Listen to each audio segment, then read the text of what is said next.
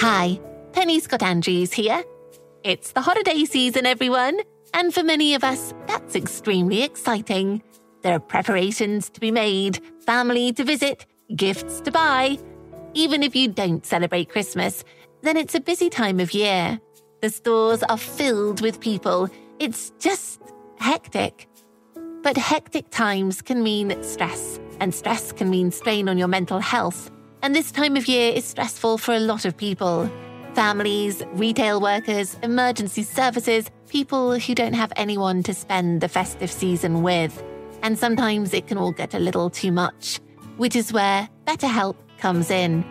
BetterHelp will assess your needs and match you with your own licensed professional therapist.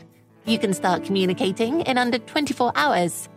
It's not a crisis line. It's not self-help. It is professional counselling done securely online. There is a broad range of expertise in BetterHelp's counsellor network, which may not be locally available in many areas. BetterHelp's service is available for clients worldwide. It doesn't matter when you need help, day or night. You can log into your account anytime and send a message to your counsellor.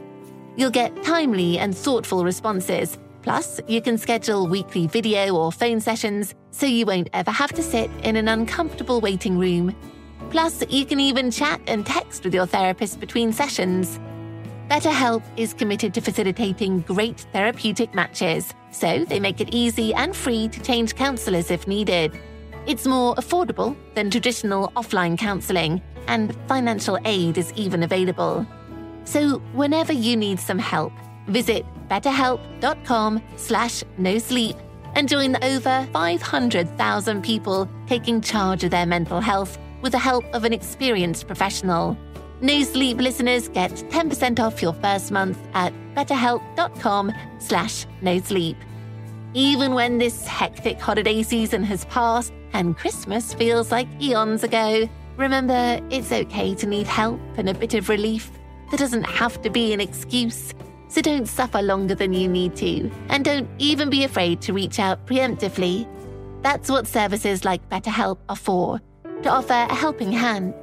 So remember, reach out to that helping hand by visiting betterhelp.com/NoSleep to get 10% off your first month. So, from all at the No Sleep podcast, we wish you a Merry Christmas, or Happy Holidays, or simply hope that you have a wonderful end of year as we wind down the show for season 13.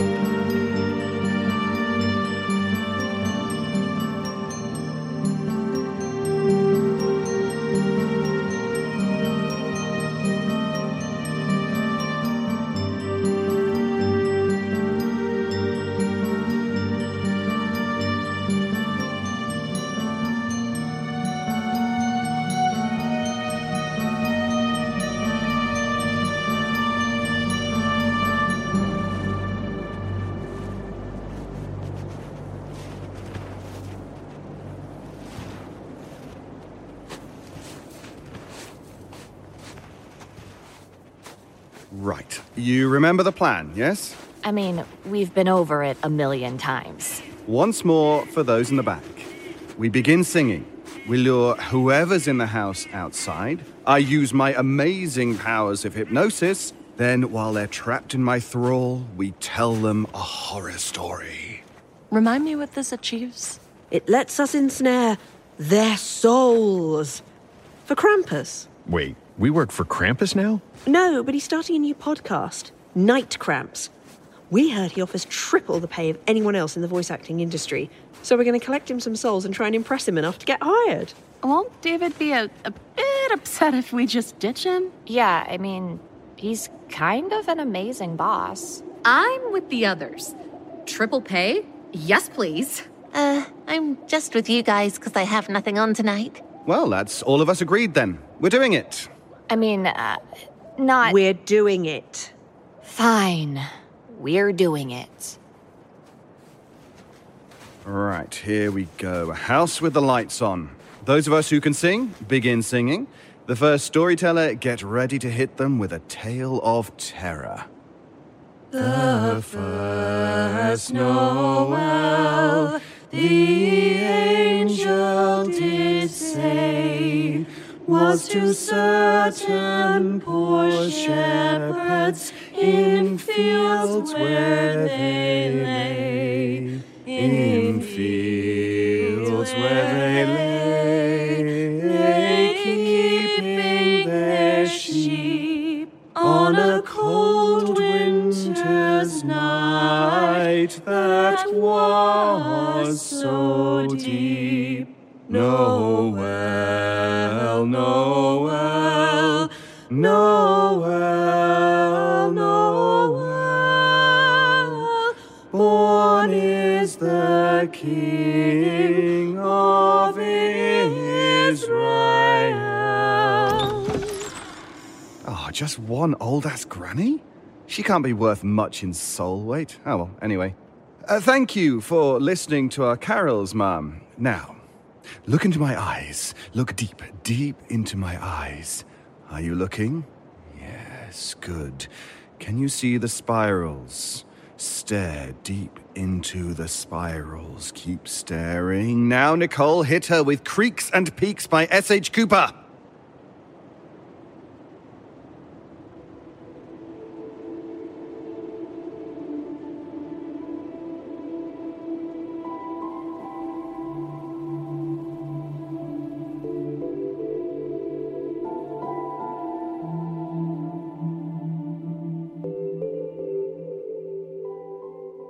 Uncle Randy was the relative that no one ever really invited to the family get-togethers, but who somehow always managed to show up anyway.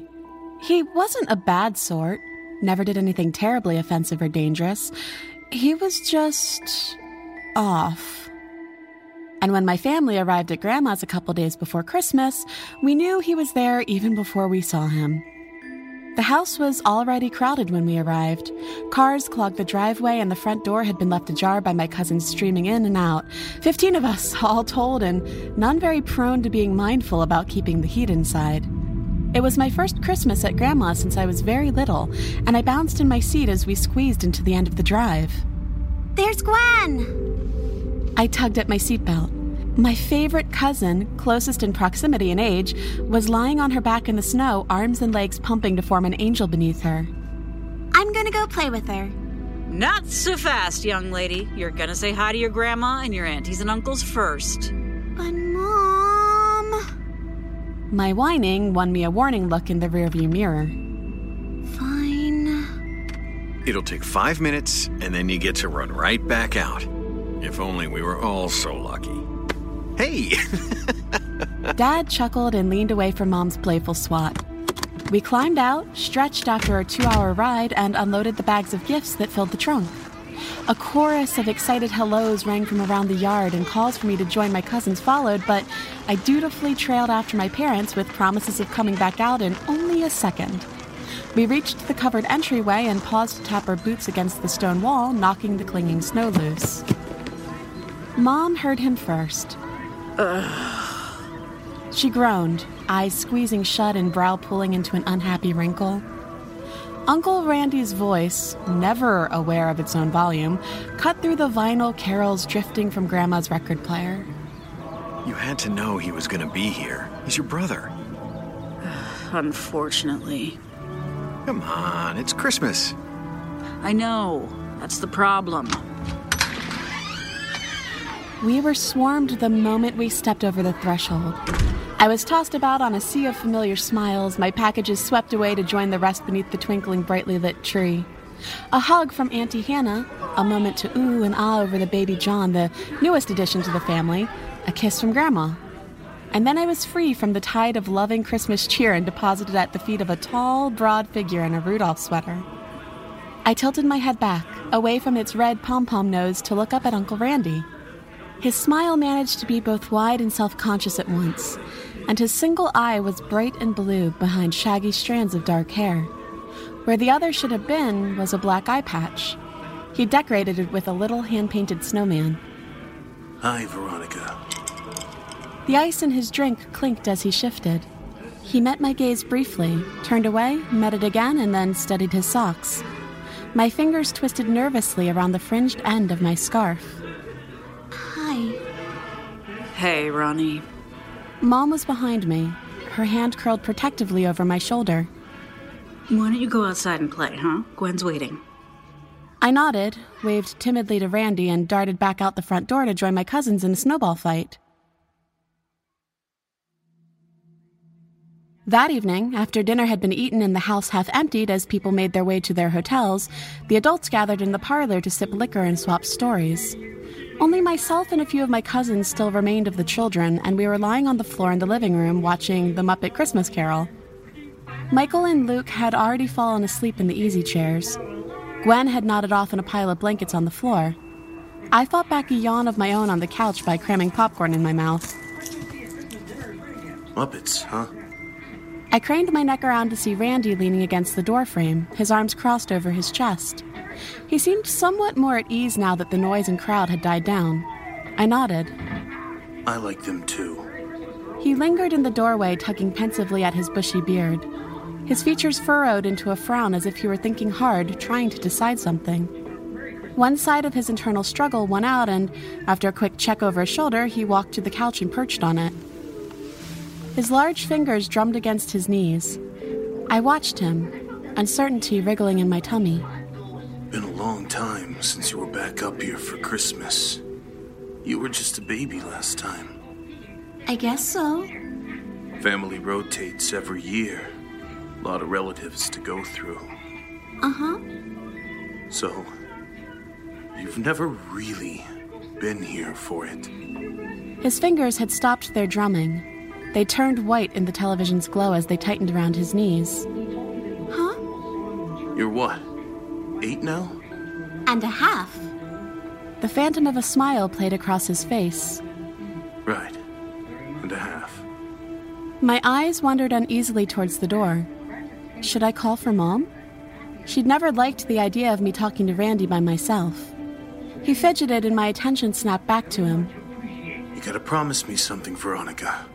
If you hear voices outside your door at night, Mommy and Daddy, or Grandma, or anyone else, if you hear them whispering near your door from now until Christmas morning, promise me you won't get up to listen, and you won't let your cousins either. Why? The urgency that had crept in as he spoke made the hair all along my arms rise. He licked his lips and checked the door again. Santa's not the only one who comes to this house for Christmas. Promise me, Veronica, you'll stay in bed. You won't try to listen. You'll be good. And you tell the others, too. Be so good and stay in bed, okay? No matter what you hear, don't listen to creaks and peaks. I bobbed my head in silent agreement, too frightened to form words. I didn't know what he was talking about, didn't want to know. I just wanted to watch Kermit and Gonzo and wait for Christmas. He got up and padded out of the room, his fists clenching and unclenching into agitated fists. When Mom tucked me into the bed I was sharing with Gwen later that night, I begged her to leave some kind of nightlight on. She pursed her lips. A nightlight, huh? You've slept at Grandma's dozens of times just fine without one. 'Cause...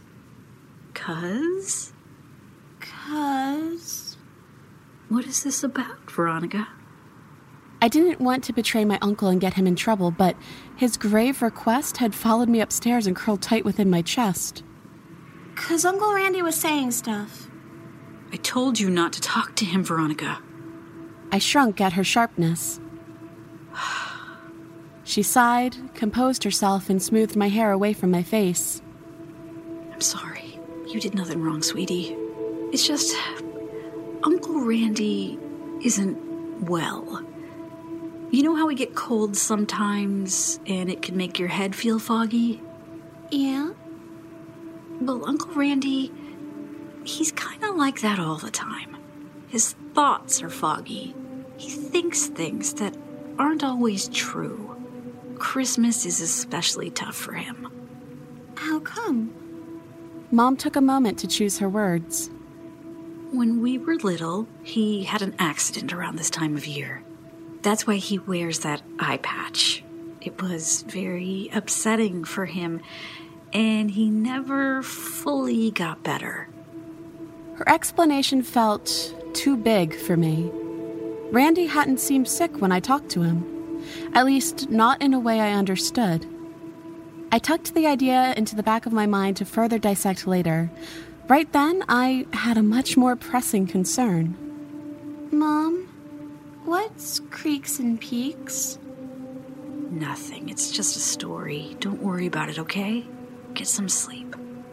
Her certainty instantly calmed me. She kissed my forehead and tiptoed over the boy sleeping on the floor.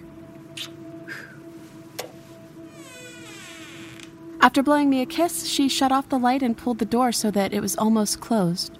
A thin slice of light from the hall left a pale streak across the bedspread.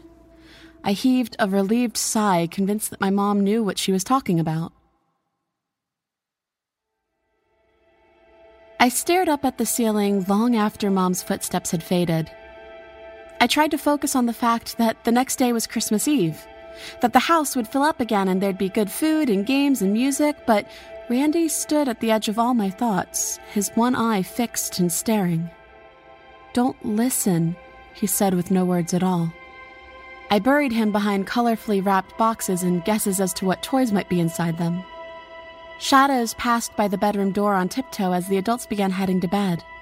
Their whispered goodnights, the same I'd heard at every holiday if I was still awake for them, had suddenly taken on a sinister quality in the dark. I ducked beneath the comforter, hands clapped over my ears, and I stayed there until I fell asleep. The light from the hall was out when I woke up some hours later, hot and stuffy within my blanket cocoon. I kicked it away from my face, unconcerned that I might wake Gwen, and rolled over. Winter moonlight cast the room in a dull silver, and I could make out the lumps that were Michael and Luke in their sleeping bags, and the door opened only a crack beyond them. Muffled voices slipped through that crack from out in the hall. I went still. My heart crawled into my throat.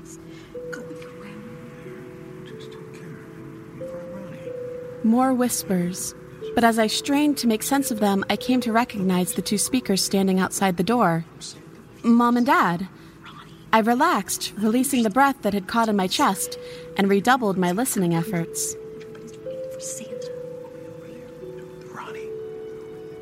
They were talking about me. About what Santa was bringing me? Mischievous excitement swirled like butterflies in my stomach, and I sat up slowly. As quietly as I could, I swung my legs over the side of the bed and slid to the floor.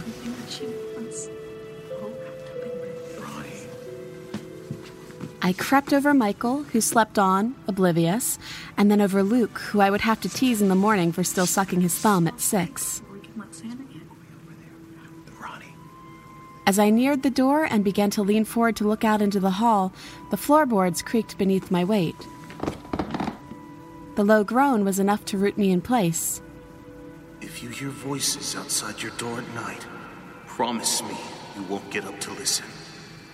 The promise I'd made to Randy rushed to the forefront, chasing away the childish glee of eavesdropping on my parents and forcing me to jerk back suddenly. A rush of air struck my cheek as something raked through the dark mere inches from my face. Veronica! To Twice the price and pain for one that doesn't pay for their greed. It no longer belonged to either of my parents. In the limited light offered by the window, I watched the outline of a long, pointed claw retract slowly through the door's opening. I stumbled backwards, narrowly missing tripping over my sleeping cousins, and sank back onto the bed, my mouth hanging open but unable to scream. I didn't sleep or even move at all for the rest of the night. At the first sign of morning light, when I could see for sure that nothing was waiting for me in the hall, I leapt over Michael and Luke and dashed down the stairs 2 at a time to Grandpa's old study where I knew Randy was staying. He was still asleep when I crashed through the door and threw myself at him. What? What? When he realized it was me, he slapped a hand over the eye usually covered by his patch. But not before I saw the angry red scarring that surrounded the socket and the fleshy emptiness within.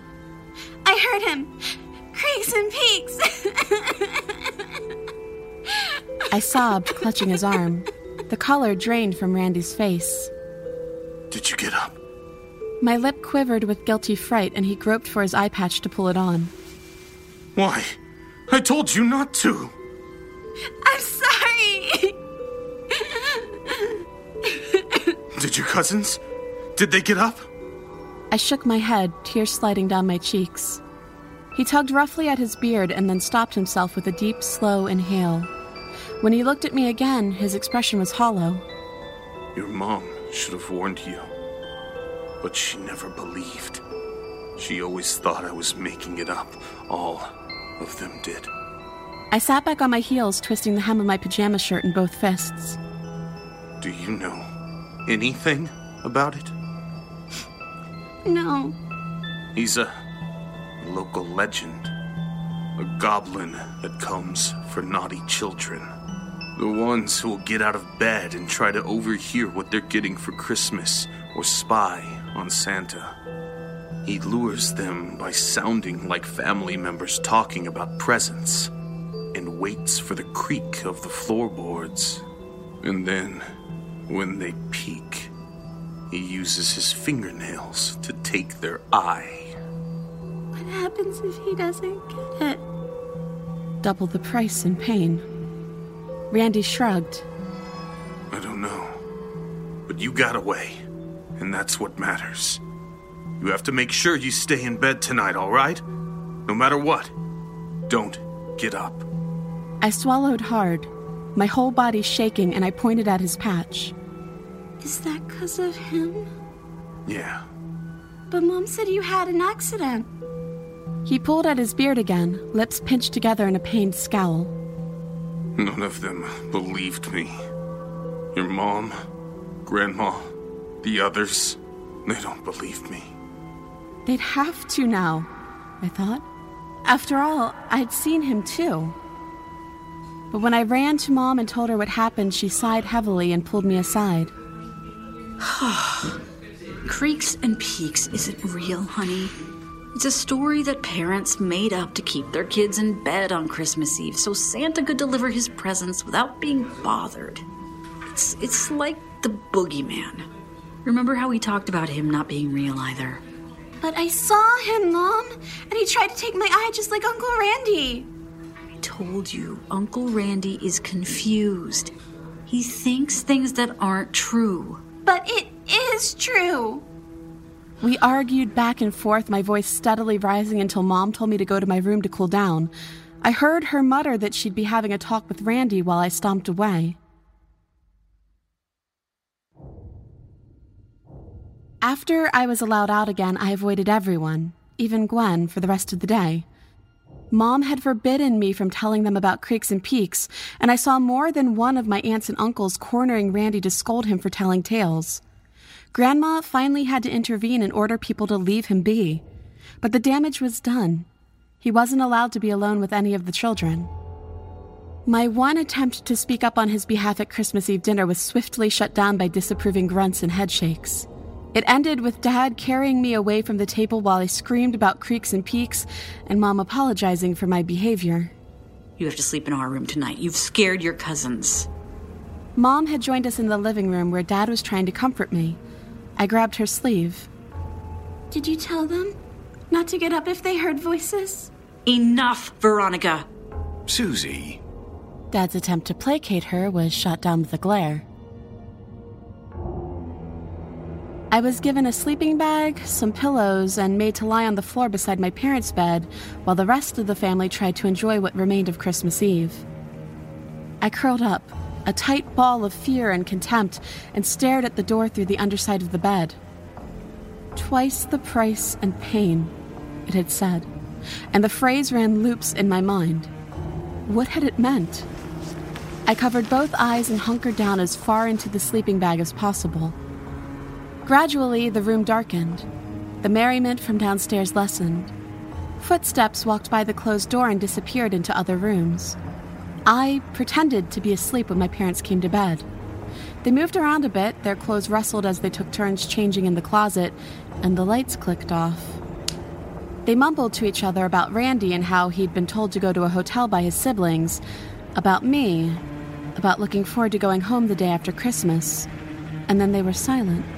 But while they slept, I remained wide awake, trembling at every sound and staring at that door.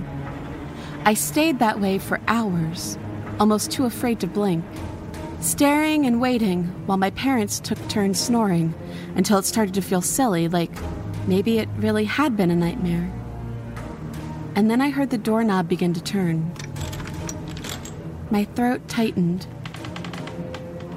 I couldn't make anything out through the dark. Quick, skittering footsteps started to cross the room, and I rolled sharply to look at the foot of the bed where I expected to see a creature outlined against the picture window, hunched and preparing to pounce. But there was nothing. I scanned the shadows, sweat beading across my brow, my breath short in shaky gasps. Mom? Dad? Mom? Ron? Dad was instantly awake, reaching for the bedside table, shouting to know what was wrong. What happened? What is it? What's wrong? What's wrong? Mom just screamed and screamed and screamed. Too loud for Dad to notice the gleefully hurried footsteps running from the room. The light came on. Oh my God, Susie! Oh my God, your eyes! What happened? By then, other family members were gathering at the door, their faces pale and confused, but I stayed huddled in a ball on the floor. I pulled myself up, made myself turn towards my mother.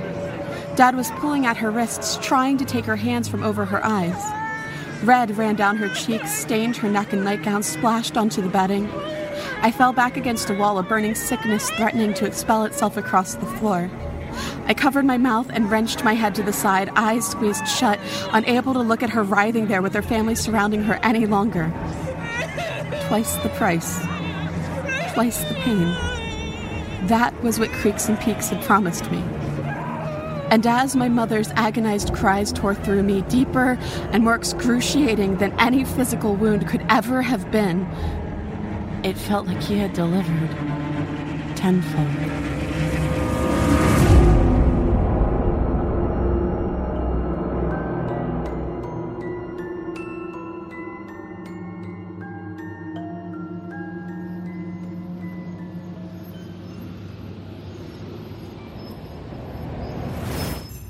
Hello, everybody. Santa Claus here. I want to take just a moment to share about Mint Mobile.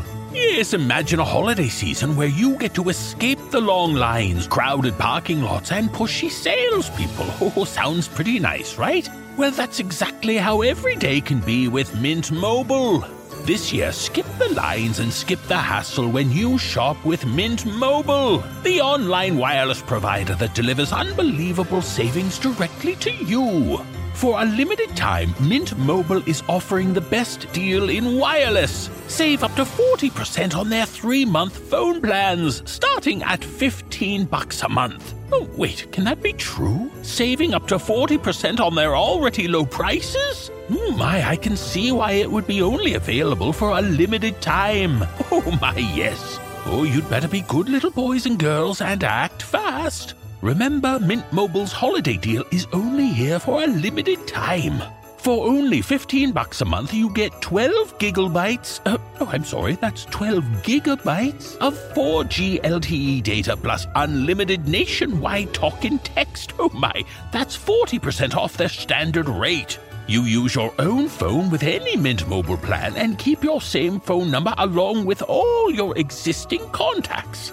And if you're not 100% satisfied, Mint Mobile has you covered with their 7-day money-back guarantee. So listen to Santa. Take advantage of this Mint Mobile deal before it's gone. To get your new wireless plan for just $15 a month and get the plan shipped to your door for free, go to mintmobile.com/nosleep. Yes, that's MINT mobile.com/nosleep. Avoid getting coal in your stocking this year. Cut your wireless bill to $15 a month at mintmobile.com/nosleep. And now your soul is ours. Nice. One down. On to the next house? Onwards, vile minions. Bit much, that? Oh, come on. You are a vile minion. Isn't that literally your job title with Olivia? Fair point. Oh, hey, look, what about that house up there? Loads of lights on, decorations, and there's a people carrier. I bet they have guests and everything. Yep, let's head here. Oh, holy night, the stars are brightly shining. This is the night of the dear Saviour's birth. Long lay the world in sin and error pining, till he appeared and the soul felt its worth. Oh, there's loads of them. This has to be an extended family party. Yes! Meat! Why did you yell meat out of the blue? We're not eating them. Now I'm hungry. Pipe down, you weirdos. Hello, nice to see all of you. Oh, such a large family. Wow. Look, can you all see me? Can you all see me? Yes, good, yes. Yes, good. Right, so look into my eyes. Look hard into my eyes. That's it, stare. Even you, the obvious drunken uncle. Good lad. Now then, can you see them? Can you see my eyes? Look into my eyes. Can you see the spirals? Watch the spirals. Fall deep into the spirals. Watch them, all of you. Now, Sarah, your turn. Smack 'em with Gift Exchange by A.C. McAnally.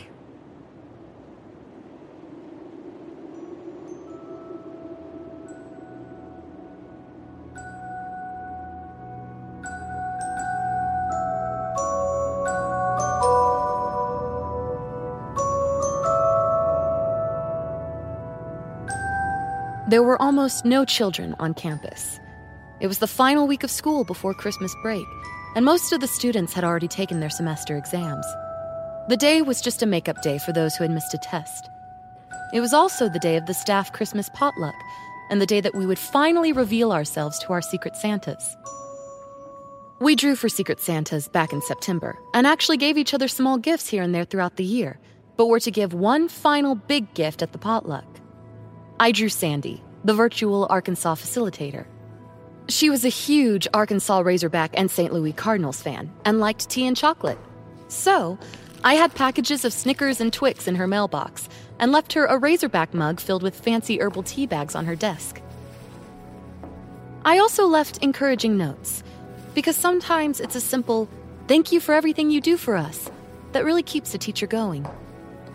80% of teachers quit after their first year. I used to be proud I made it to 5.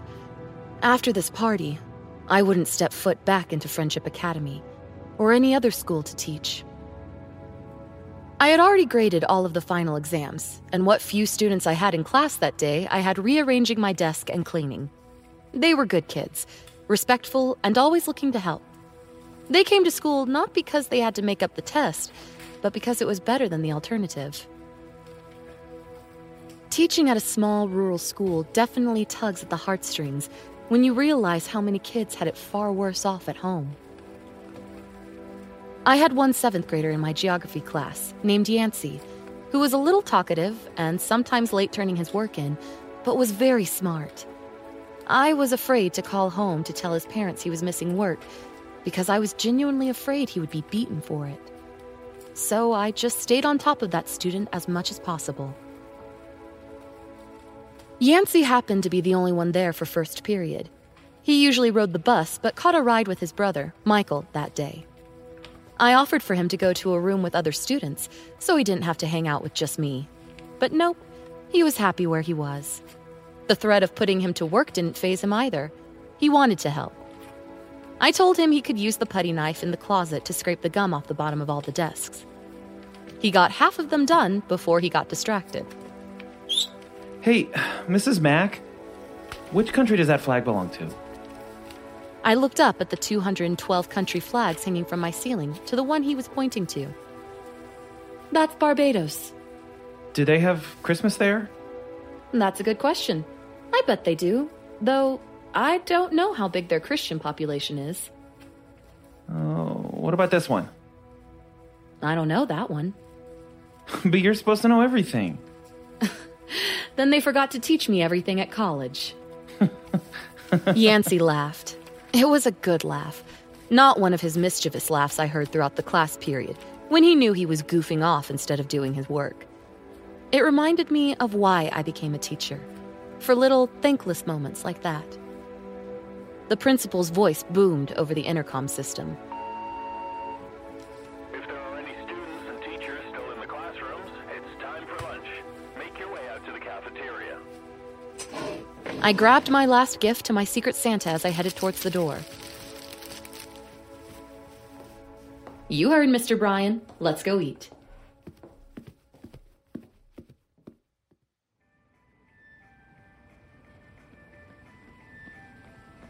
We heard Christmas music as we walked the 50 feet from the main building to the cafeteria. Yancey thought he had to stomp through the inch of snow that managed to accumulate last night. Around these parts, an inch of snow sent everyone freaking out to the store for milk and bread. But as it was the last day of the semester, the buses weren't running anyways. We all managed to get here. Your sneakers are going to be soaking wet. Get out of the snow. Oh, Mrs. Mack. You can catch your death on your parents' watch at home, not on mine. Come on. He begrudgingly jumped back on the sidewalk beside me, stomping hard on the concrete as if dusting off what snow stuck to his shoes. Do we get to eat potluck or crusty, dusty cafeteria food?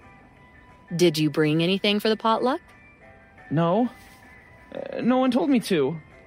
Because the potluck is for the staff. Oh. Yep.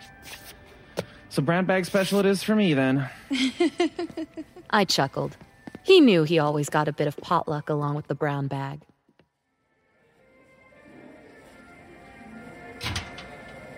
I swung open the door and the Christmas music roared at us.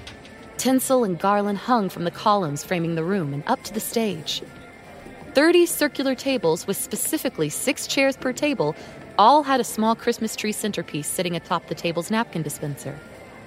Student artwork of a Christmas wonderland was painted on a long banister running down the entrance hall where the students lined up for their trays. The cook's window, where the hot food would be served, had Christmas lights hanging in the arches, lighting up the room with a colorful array. The 2 rectangular tables where the staff usually sat were pushed together and held all the potluck meals everyone brought. I had plugged in my crock pot of meatballs earlier that morning, but I forgot a spoon to fish them out with. It smells so good in here. And with that, Yancey darted off to join his classmates at a table. I walked over to a table where the librarian, Kendall, and the English teacher, Courtney, sat. I rarely got an opportunity to see them during the workday because we were on different lunch schedules. I walked up mid-conversation. No one knows where it came from, but it's supposed to be circulating in this county and does some freaky stuff. What are we talking about? Courtney and her new made-up drug she thinks all the kids are on. Listen, just because Dr. Phil says it's not real doesn't mean it's made up. The kids are calling it Jetson. Supposedly because it takes you higher than space. Like we needed any other drugs to worry about. I'm sure we still have 7th graders in the bathroom right now drooling. Or some high schoolers down in Makeout Hall. I'm sure Mr. Bryan is trying to round them up before heading this way. Oh, look, speak of the devil. We turned the entrance. Mr. Bryan held the door open for one of the couples that couldn't keep their hands off each other. He walked in after them. Sit at different tables. Yep, got caught red-handed. Courtney shook her head and returned to the drug talk. One of my friends teaches over at Russellville, and they said they've already had kids showing up to school high off this Jetson crap. One was tearing his own nails off, and the other was trying to eat the locker. Afterwards, they said they didn't remember any of those things, just how peaceful they felt. That's the allure of drugs, isn't it? To help you escape from reality? Kendall stood up. Speaking of escapes, I'm ready to escape to the food. I didn't eat breakfast. People need to hurry up and get in here. I think everyone's here now. Mr. Bryan turned the music down. May I have everyone's attention, please? I think we're all here, and we're all just about ready for the wonderful food that's been wafting through the school all morning. So, let's say grace so we can eat.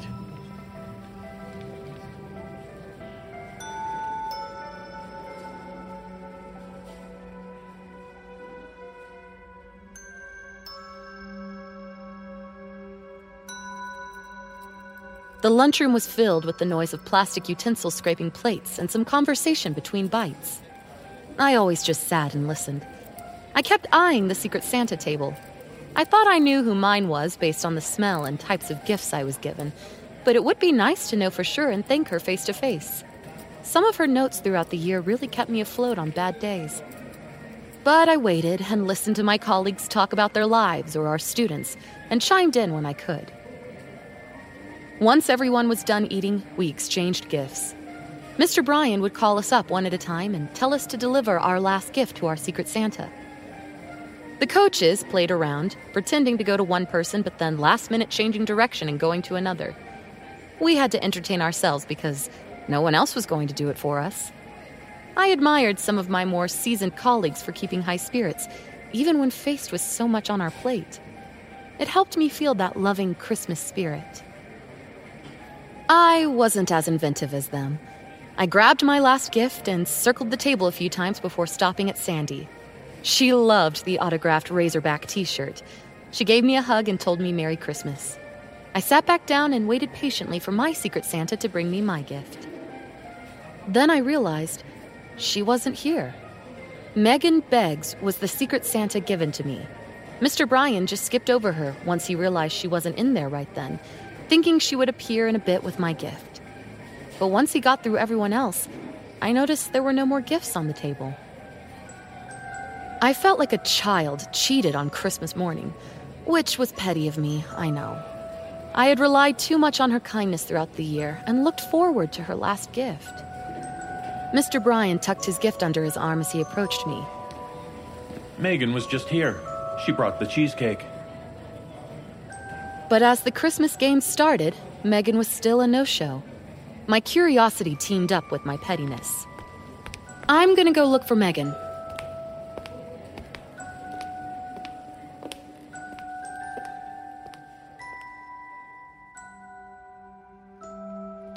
I walked to the main building, noticing the hallway lights didn't flick on. The lights were on a motion sensor, so I thought it strange when they didn't catch me walking down the middle of the hallway. There were no windows in this hall, so even during the day it was dark. With no students or staff around, my heels clicking echoed loudly. But I noticed another sound. I stopped walking to hear where it was coming from. It was a rustling, like plastic bags. It must have been one of the custodians finishing taking out the trash, I thought, so I continued down the dark path. There was a light at the end where the hallway connected to the next. I walked a little faster to get there. All the classroom doors were closed, so I didn't bother looking in. I was bad about scaring myself in this place after dark, so I shook it off and kept walking. I made it to the next hallway and stopped. The rustling grew louder, and I saw what was causing it. Megan's classroom door was open, and someone's feet were laid prostrate outside of it, their body jerking. Crap. Was Megan epileptic? I rushed down the hallway to her door. Megan, are you okay? But it wasn't a seizure that had been causing her body to twitch. Yancey's older brother, Michael, was leaning over Megan, his back turned to me, his face buried in her neck. Michael, what the? Michael turned to me, and any thought of him just making out with his teacher was gone when I saw him drooling blood. He smiled at me, and it turned my stomach seeing that precious smile covered in Megan's blood. Hey, Mrs. Mack. Mrs. Beggs wanted me to give this to you. Michael reached across Megan's body to the gift-wrap box on the floor and lifted it towards me. Meat and blood hung from his nails, staining the ribbon. I was too shocked to scream. Isn't this a wonderful meal Mrs. Beggs cooked for us? His words startled me out of my shock, and my survival instinct kicked me into teacher mode instead of pushing my legs to get me the hell out of there. My question to him, even I wasn't sure why I asked it.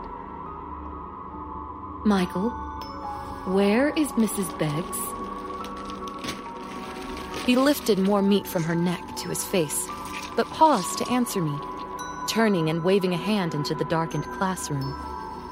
Oh, Mrs. Beggs? She's here somewhere. I think she was going to tell the elves to come eat. My eyes darted to the 3 elves hanging from Megan's door.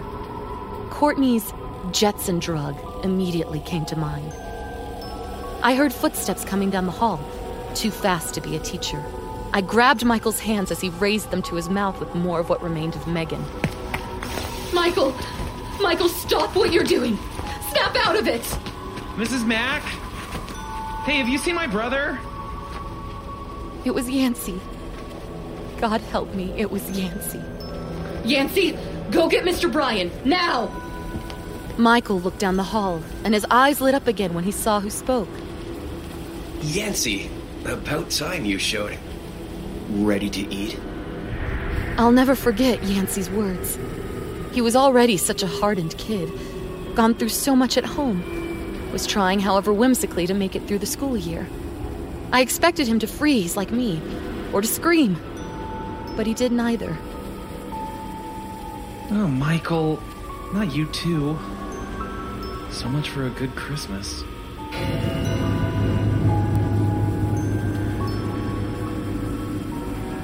I wasn't sure if Yancey knew then that Megan was dead, or just that his brother did something he shouldn't have. Yancey did what I asked, though, and went for Mr. Bryan.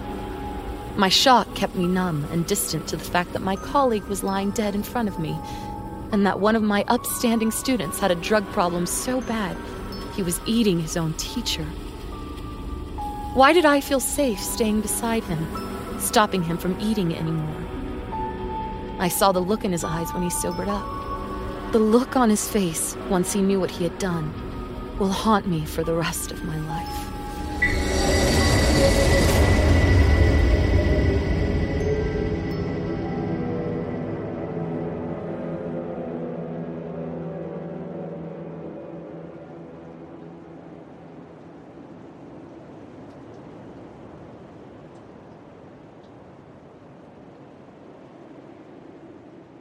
And now all your souls belong to us. What a haul.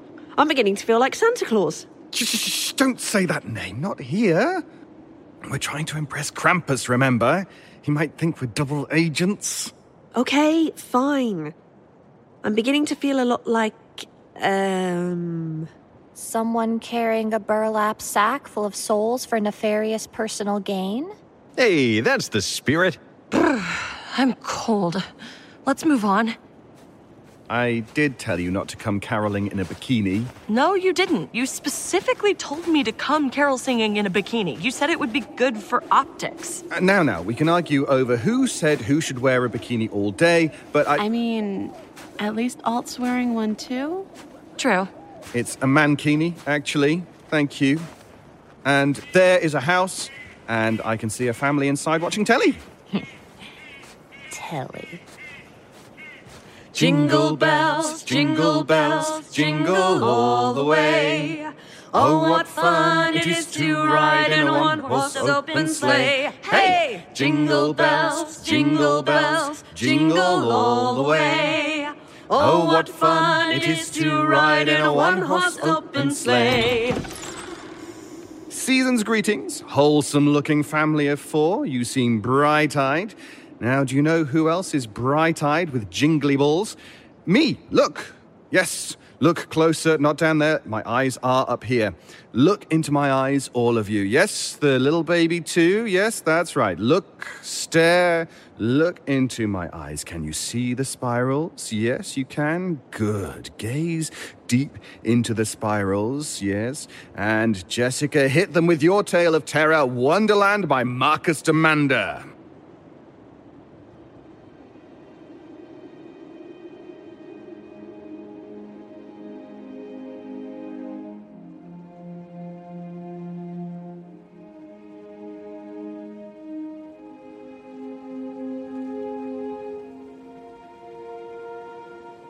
There's something magical about a Christmas Eve snowfall, especially at night. The light and the darkness, the sparkling, falling sky reflecting moonlight, the perfection of the white blanketed ground where no boot has yet made tracks, the yard decorations casting a prismatic haze that glitters like gems suspended in space. It's cold out, of course, but I have my coat, my sweater, my boots and gloves. Fingerless gloves tonight. I have gifts to deliver, and I want to keep my grip. The mist of frost that escapes my lips smells of bourbon. Bourbon is good against the cold. I stamp my feet on my darkened porch, testing the snow, which is powdery and fresh. All of my house lights are off. I didn't put up decorations this year, so it's best to just stay in the dark. Don't want to be conspicuous. The Samsons have their lights on a timer. They flash on and off to the soft rhythms of holiday songs. The shadow of Santa's sleigh, drawn by 8 shadowy reindeer, is still just a silhouette on the Nicholson's roof. Old Davy won't flick the switch until 9 or so, when most of the smaller neighborhood kids would have been tucked into bed. Some will be able to see it through their windows, flickering to life as they drift off to sleep. I set down my presents, one from each hand. I peel the glove from just over my wrist, thumb brush the dust of snow from my watch. It's only 6:30. Dark, but still early. I pick my presents back up. I walk. Most of the windows on Beauregard Street are lit at ground level, dark on the upper floors. Families are cleaning up after dinner. The one gift on Christmas Eve tradition, the eggnog and whiskey, the crackling fireplaces hung with stockings. I can imagine it all behind those windows. I can see it, even though I'm outside. Even though, for the moment, I'm by myself. I'm coming, Louis. I'll be there soon. I brought something for you. 2 somethings. My limbs are tired. My whole body sighs with weariness. My eyes flutter. My brain wanders. I keep going. We don't often get snow this early in Fairview, Virginia. Sometimes we don't get it at all. Not once through the whole winter. Ice storms are more typical here, or ordinary rain. And that's fine.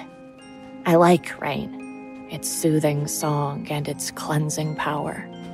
But it's not magical. It's not like snow at Christmas. I'll walk the neighborhood, listening to the soft crunch of my own feet, tasting the melting crust of new winter on my scarf. I'll look forward and not back. I don't want to look at the snow I've broken. Ahead of me, it's still perfect. I'll keep to myself, to the sidewalks without lamplight. I don't want to intrude. I'd rather be alone tonight. I'm a little drunk. One does tend to get heady in the silly season, especially when the weather's bad and there's no way to drive. It's coming down heavy now. The eddying swirls thrown up from the grass and the concrete and asphalt bite with a cold fire like the absolution of sin. There must be 6 inches of it already, and if one is to believe the afternoon forecast, it'll be going all night and into the morning. There may be 3 feet on the ground before it's done. And oh, look, the plows are out, finally hitting the residential streets for the first time since they pre-treated the roads 6 hours ago. That means they've probably already done Garrison Road and Market Street at least once, and probably twice, waging a war against inevitability that is almost comical. They know it too. I can almost see Michael Finn through the windshield of his plow. Number 3, the blue one. His silhouette unreadable, but his teeth likely gritted in that thin, silent line he reserves for pain-in-the-ass jobs like this. There'll be a flask next to him on the seat. I wonder if he's unscrewed the cap yet. We went out together in high school, Michael and I, for a while. It didn't last. Abby, Jesus Christ, what the fuck's the matter with you? You know what? That's it. I'm done. Get out. What? I'm just having a little fun. I told you, I'm not into the whole biting thing. Out of the car! Crazy bitch. The plows are the only vehicles on the road, and that's a good thing. I'd hate for anyone to have an accident. And yet the town, which has seen its fair share of adversity over the years, is resilient, alive. It is positively abuzz with people, and with Christmas spirit. Not far from me, through a gap between houses opening into a cul-de-sac, I can see a host of teenage carolers, perhaps as many as 10 in total. It's hard to be sure from here through the falling snow. Certainly more than 5. I can hear them. I can see the glow of lit candle cups in their hands. Their voices are so beautiful. The open door with the happy shadow of a couple standing behind it is so welcoming. So grateful for this shared joy, this innocence-made song. Those kids, no doubt, are from the intrepid youth group ranks of Holy Trinity. The local diocese never fails to dispatch its carolers on Christmas Eve. If I squint my eyes, I think I can make out Sandy McGee and Harlan Royce, on and off sweethearts since I had them both in Sunday school. Caught them kissing on a dare once, and took care of that nonsense on the spot. Sandy's father did not approve. I swear to God, you come within 5 feet of my daughter again, and I will call the cops on you. You got that? I'll have your ass arrested. For God's sakes, they're 7 years old. What's wrong with you? Some people. I'll just hang back here, I think. The carolers will sing one more song before going to the next house. They won't mind me just listening. Oh my, they're so grown up. Almost. They'd be 16 now? Something like that. And is that Brenda Bayless? I think it is. I had her babysit the twins once or twice back in the day. Back when life made sense. When I was a mother. I was a good mother. No matter what she says. No matter what she told the cops.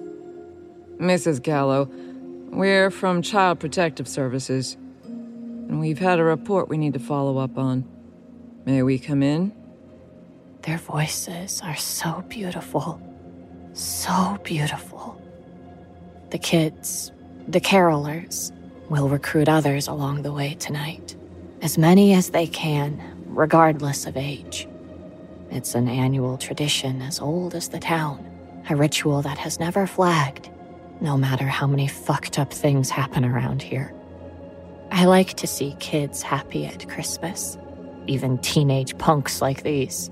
So convinced they have the world figured out. So sure that they're the first generation to get it right, whatever it is. I remember what it's like to be happy. If they see me, God, if they see me, they'll come running. They'll fly at me like young, hungry vultures, ready to devour me with their scripture and pity. I must get walking again, pleasant as it is to listen to them. I do not wish to be assimilated. I cannot sing, and I have much to do. There are other things to see, other sights for me to enjoy. And there's you, Louis. I don't want to keep you waiting forever. Time presses. The snow continues to fall. In an hour, it'll be difficult to walk. It's so cold. Pickett Street. There's the lot with the Christmas trees for sale.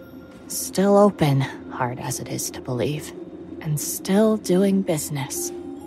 Breyer and Son, Drew and Zach respectively, are strapping the top 10 feet of a fir tree into the flatbed of an F-150, whose owner, despite all common sense, has decided to brave the snowstorm after all. I don't know who he is. That man in the parka thumbing out money one bill at a time to Lily Breyer, who mutters something about waiting till the last goddamn minute. The Breyer family sells fireworks in late June and early July. Then there's the pumpkin patch and costume barn in autumn. In Fairview, the Breyer family is your regular, all-American, one-stop holiday shopping place, practically year-round. In the off-seasons, it's potted plants and flowers. Lily and I had a thing once, but you knew that, didn't you? You left me because of her, even though it was just a fling, just fun. Maybe I still like her. Had some good times, fond memories. We were already married with kids by then, you and I, and so was she.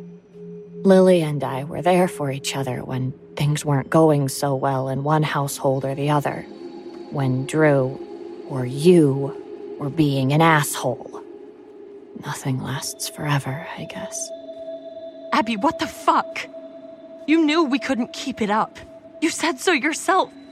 It would have been bad enough sending those pictures to Drew, but to my son? Have to admit, it was kind of a bitch thing for me to do. What can I say? I was pissed. I have to keep walking. Keep walking.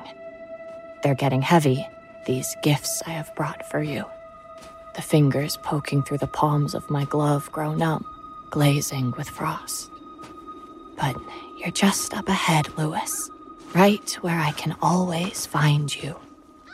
I can see the steeple from here, rising atop a wooded hill half a mile up the way. Holy Trinity. It's always lit at night. And, of course, it'll be quite busy on Christmas Eve, snow or no snow. Up ahead, there's a thin pilgrimage trudging up the residential side of the street. I have to be careful. I don't want to be invited into that cold, quiet trek, a single-file line of the lonely faithful. But not you. You'll still be outside. I'll go around. There's the bike trail. It's not far. In no time, I'm passing the expanse of open ground that used to be the old juvenile correctional center. How I remember it. And the rioting, right around Christmas, that resulted in its shutdown back in 2007. No one took me seriously when I talked about the phantom who had come to me in my cell when the chaos outside my door had been at its worst. No one had believed me about the shadow who made it under the door without ever opening the door. The dead woman in the tie-dye shirt who had bitten me and suddenly left, as though summoned from afar by the voice of a spirit I could not hear. It had bitten me, but not killed me. Attacked me, but didn't finish me. Poisoned me, but left me alive. Human, but changed.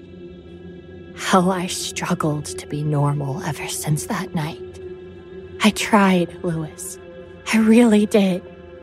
Perhaps it would have been easier if you, at least, had believed me. Do you recall the playground, Louis? It used to be right here, built over the wreck of that old, demolished prison. But no kids ever come here to play.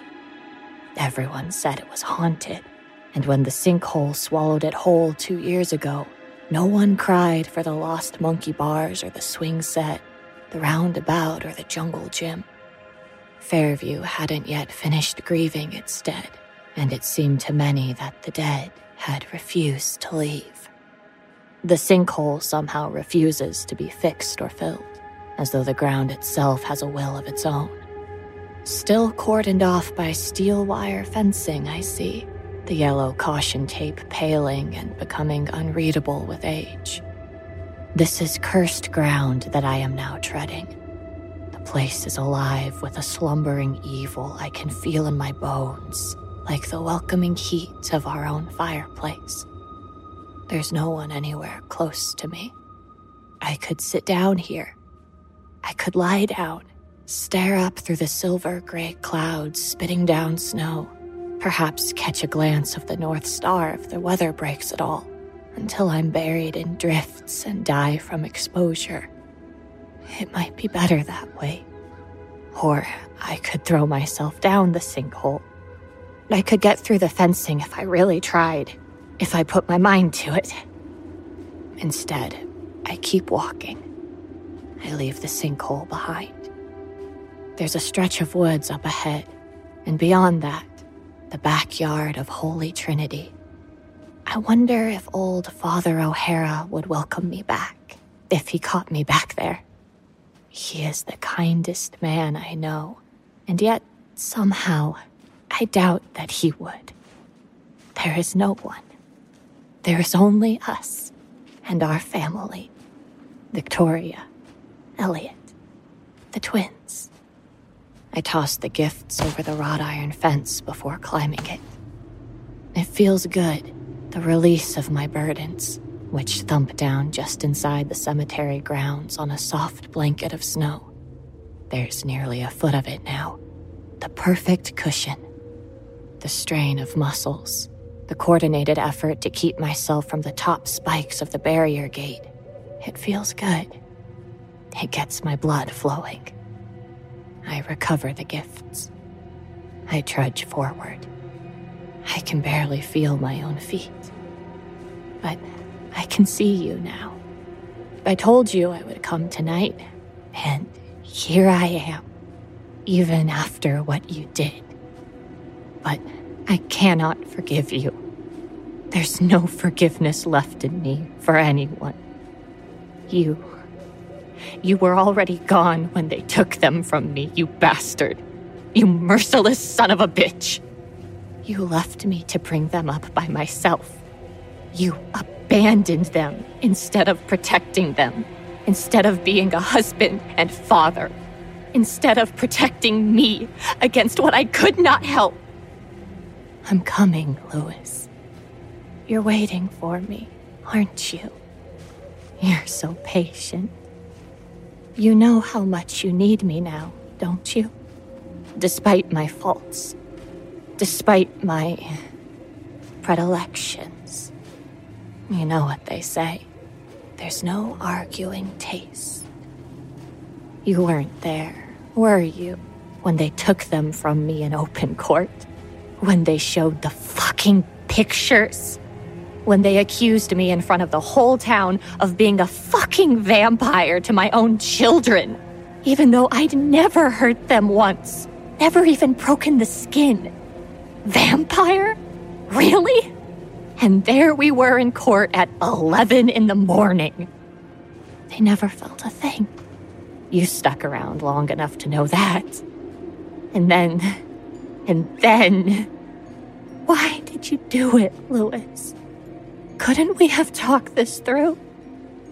Ah, but there you are.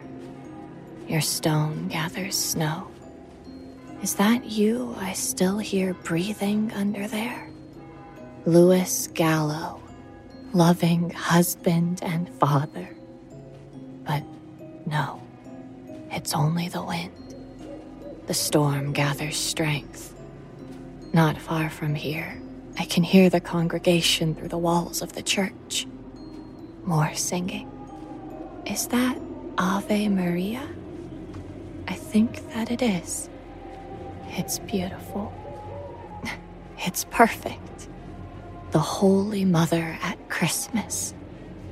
There is no power in heaven or hell that can keep a mother from her children at Christmas. Certainly not the Virginia Department of Social Services, nor the unlocked front door of the foster home where they've been imprisoned these past 6 months. How surprised they were to see me, and the other 3 foster children as well. Not to mention the foster parents themselves. How they screamed when I did my duty, when I kept my promise to you. Nothing will come between us ever again, I promised, after you learned about the fling I had with Lily. Nothing, I said, and no one. The police will find the other 3 kids, bound and gagged, but otherwise unharmed. As for their foster parents, the police will likely find them first, neatly strung up by the chimney with care, along with the stockings. As for my kids, our kids, I took them with me, naturally. As much of them as I could, anyway. I've brought them with me, Louis. One in each hand, my fingers holding them by the hair. So, here we all are, as I take a knee in the snow in front of your headstone. Just a family of 4, together on Christmas Eve. At church, no less. Or close enough for social services. Would that it didn't have to be this way. Let's see. We'll have Victoria on the left, I think. Elliot on the right. I'll just pack the snow a little tighter. See that they don't tip over. I'll close their eyes now. Yes, that's better. Look, honey, they're asleep. It looks like they're waiting for Santa. Visions of sugar plums dancing in their severed fucking heads.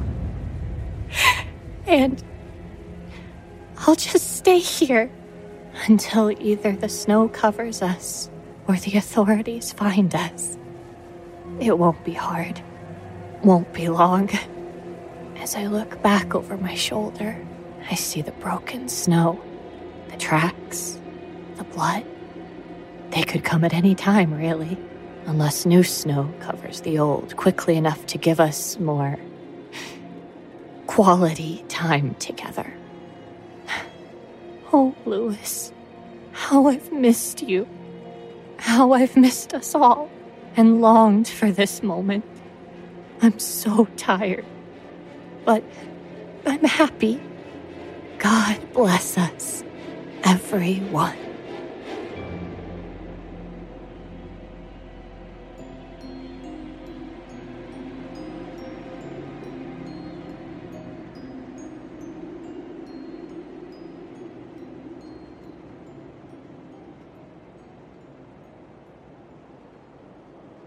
All your soul are belong to us. A gaming meme. You are the biggest nerd. Sure thing, Anakin Skywalker. Yeah, all right. I'll give you that. That was quite funny. Okay, can we move on? Now I'm getting cold thanks to the lack of clothing. Jessica, lack of clothing? You're wearing 6 sweaters and 4 winter coats. Yes. I dressed down for the occasion. Normally, I'd wear at least 3 cloaks too, but Alt wouldn't allow it. To Jack the Ripper, he said. Man, I wonder who Jack the Ripper actually was. I heard he was a member of the British royal family. I heard he was David Alt. I heard, look, my past is none of your business. But I can also see a house up ahead. Lights are on. Silent night, holy night, all is calm, all is bright, round yon virgin mother and child, holy infant, so tender and mild, sleep in heavenly peace, sleep in heavenly peace. Fuck off! No carolers! Well, screw that guy. He's obviously from New York. Let's go. It's me up next, right? Yep. Then I want to go to this house. Oh, there's no lights on in the windows. I know, but I got a feeling. Fine, whatever. On the first day of Christmas, my true love sent to me a partridge in a pear tree. On the second day of Christmas, my true love sent to me 2 turtle doves and a partridge in a pear tree. On the third day of Christmas, my true love sent to me 3 French hens, 2 turtle doves, and a partridge in a pear tree. On the fourth day of Christmas, my true love sent to me 4 calling birds, 3 French hens, 2 turtle doves, and a partridge in a pear tree. Delightful carolers. And there we were, all 12 of us siblings sitting in the dark with nothing to do. Wow, Mike, I guess I should actually trust you in future. Anyway, 12 whole siblings. You loved our music, and you know what you would love more. Staring into my eyes. Okay, you're all staring. Yes, you're all staring very eagerly. That's good. Now stare harder. Can you see the spirals in them? Yes, yes, good, good. Look into the spirals. Gaze hard. Fall into the spirals. And now, Mike Del Gaudio, who I now trust, let loose with You Gotta Believe in Grandpa John by C.M. Scandreth.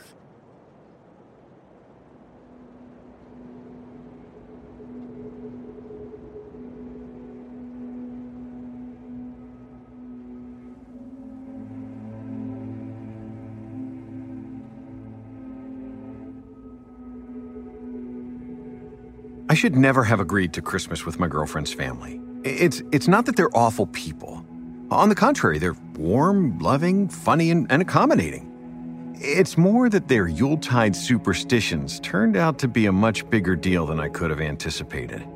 If I had truly known the extent of those beliefs, I probably would have stayed the hell away.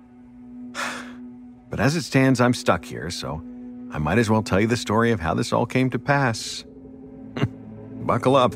It's going to be a wild ride. The van was crammed with as many of my girlfriend's family members as possible, and we were making great time. Claire sat with me behind the driver's seat, chatting away to her mom, who was driving. I made idle conversation with her dad, riding passenger, mostly about football and what I wanted to do after I finished my degree. I didn't have much of my own family left, only an estranged stepmother, so it seemed like a perfectly sensible idea to spend holiday with Claire's relatives. We'd been dating for over 2 years, and I got along well with her folks. It would have felt a bit rude and kind of odd to refuse their hospitality. The only catch was Grandpa John. Claire had been gushing weeks earlier after I agreed to go, her eyes bright with emotion. I can't wait for you to meet him. He's a really special guy and such a pivotal part of our Christmas celebrations. How old is he? Oh, he must be at least 200 years old. What? Come on, you're shitting me. Claire had grinned, shaking her head. I'm not joking. Grandpa's as old as the house.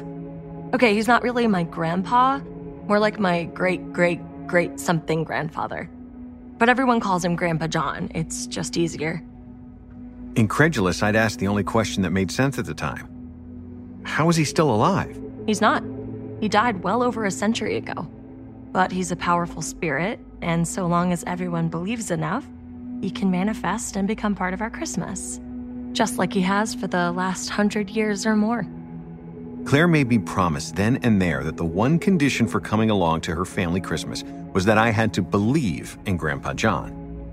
Thinking it was just a silly superstition, the alternative being that my girlfriend of 2 years was losing her mind, I'd foolishly agreed. What I hadn't told her was that I didn't believe in ghosts or the supernatural at all. How hard could it be to pretend I believed in a ghost? The last stop on our road trip was a town that was little more than a gas station and a few supply stores for the local farmers. Claire's 3 nieces took the opportunity to tear around the place and stretch their legs, while Claire's older sister Mel yelled at them to settle down. Meanwhile, Mel's husband Jake brought snacks for the kids and cigarettes for himself. One of the 3 girls ran up to me as I was leaning against the back of the van enjoying the crisp, clean country air. Uncle Mike, are you gonna sit on Grandpa's knee when he does Santa? No, Sarah, I'm not. She frowned hard and kicked a stone at one of the gas pumps. But why not? You gotta tell him what you want for Christmas. Tell you a secret? Yeah, tell me. Her sulky face immediately brightened up again. I leaned down and whispered conspiratorially, I don't believe in ghosts. But... Her bottom lip had started to quiver, and I knew right then, I'd fucked up. But, Uncle Mike, you gotta believe in Grandpa, or he won't come. You got to. Hey, what's all this then? Her dad came around the other side of the van. Sarah flung herself at him. Uncle Michael says he doesn't believe in Grandpa John. Lifting my hands in mock self-defense, I smiled lopsidedly at her father, trying to make light. Look, Jake, I was just messing with her. I wasn't serious.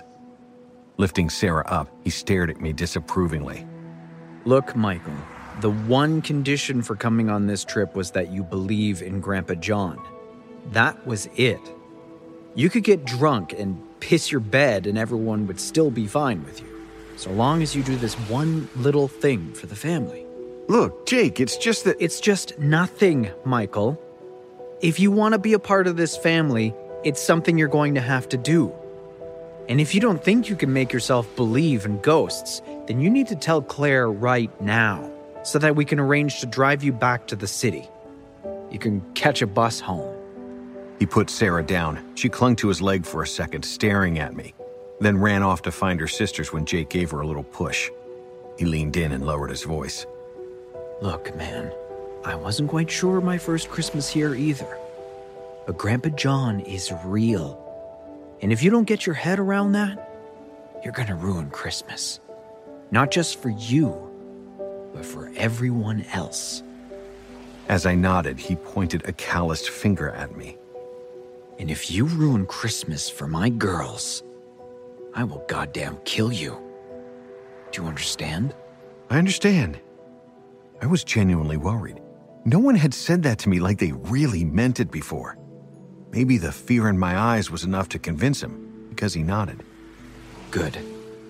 Now get back in that van and tell my sister-in-law how much you're looking forward to meeting Grandpa.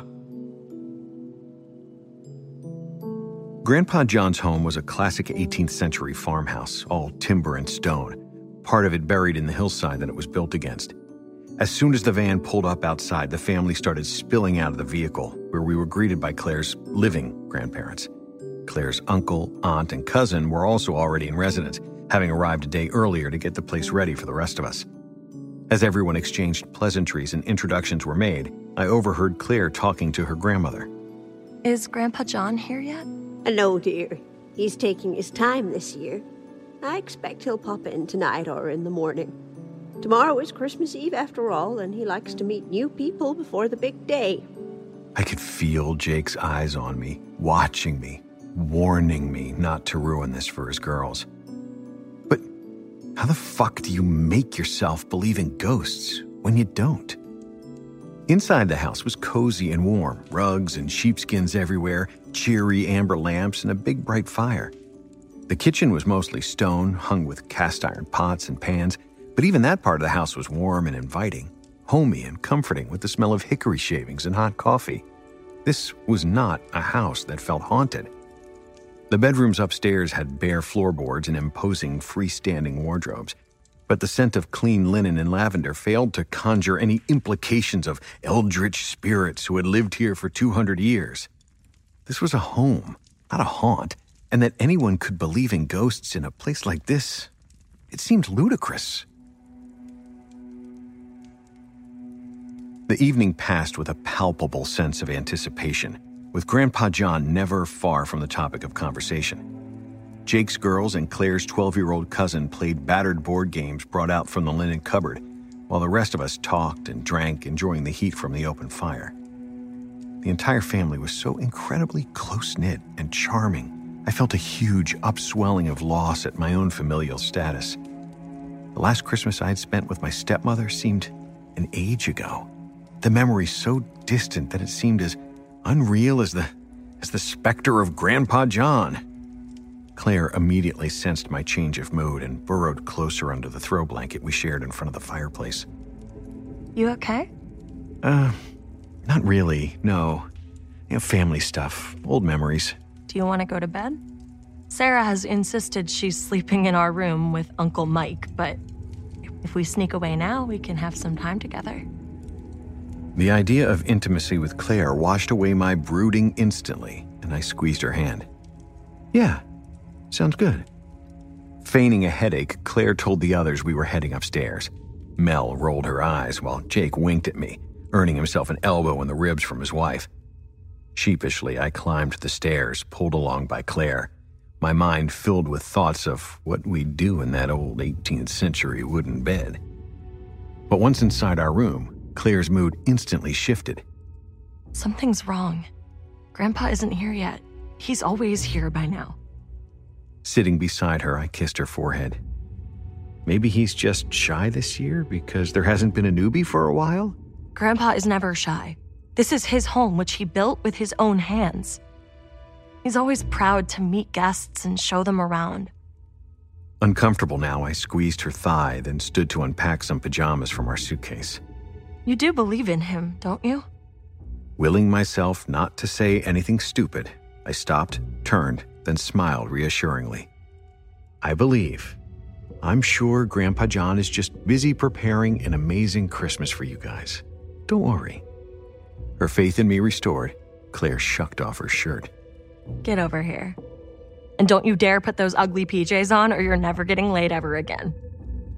Christmas Eve began with a massive plate of bacon and fresh eggs, then a motherload of coffee.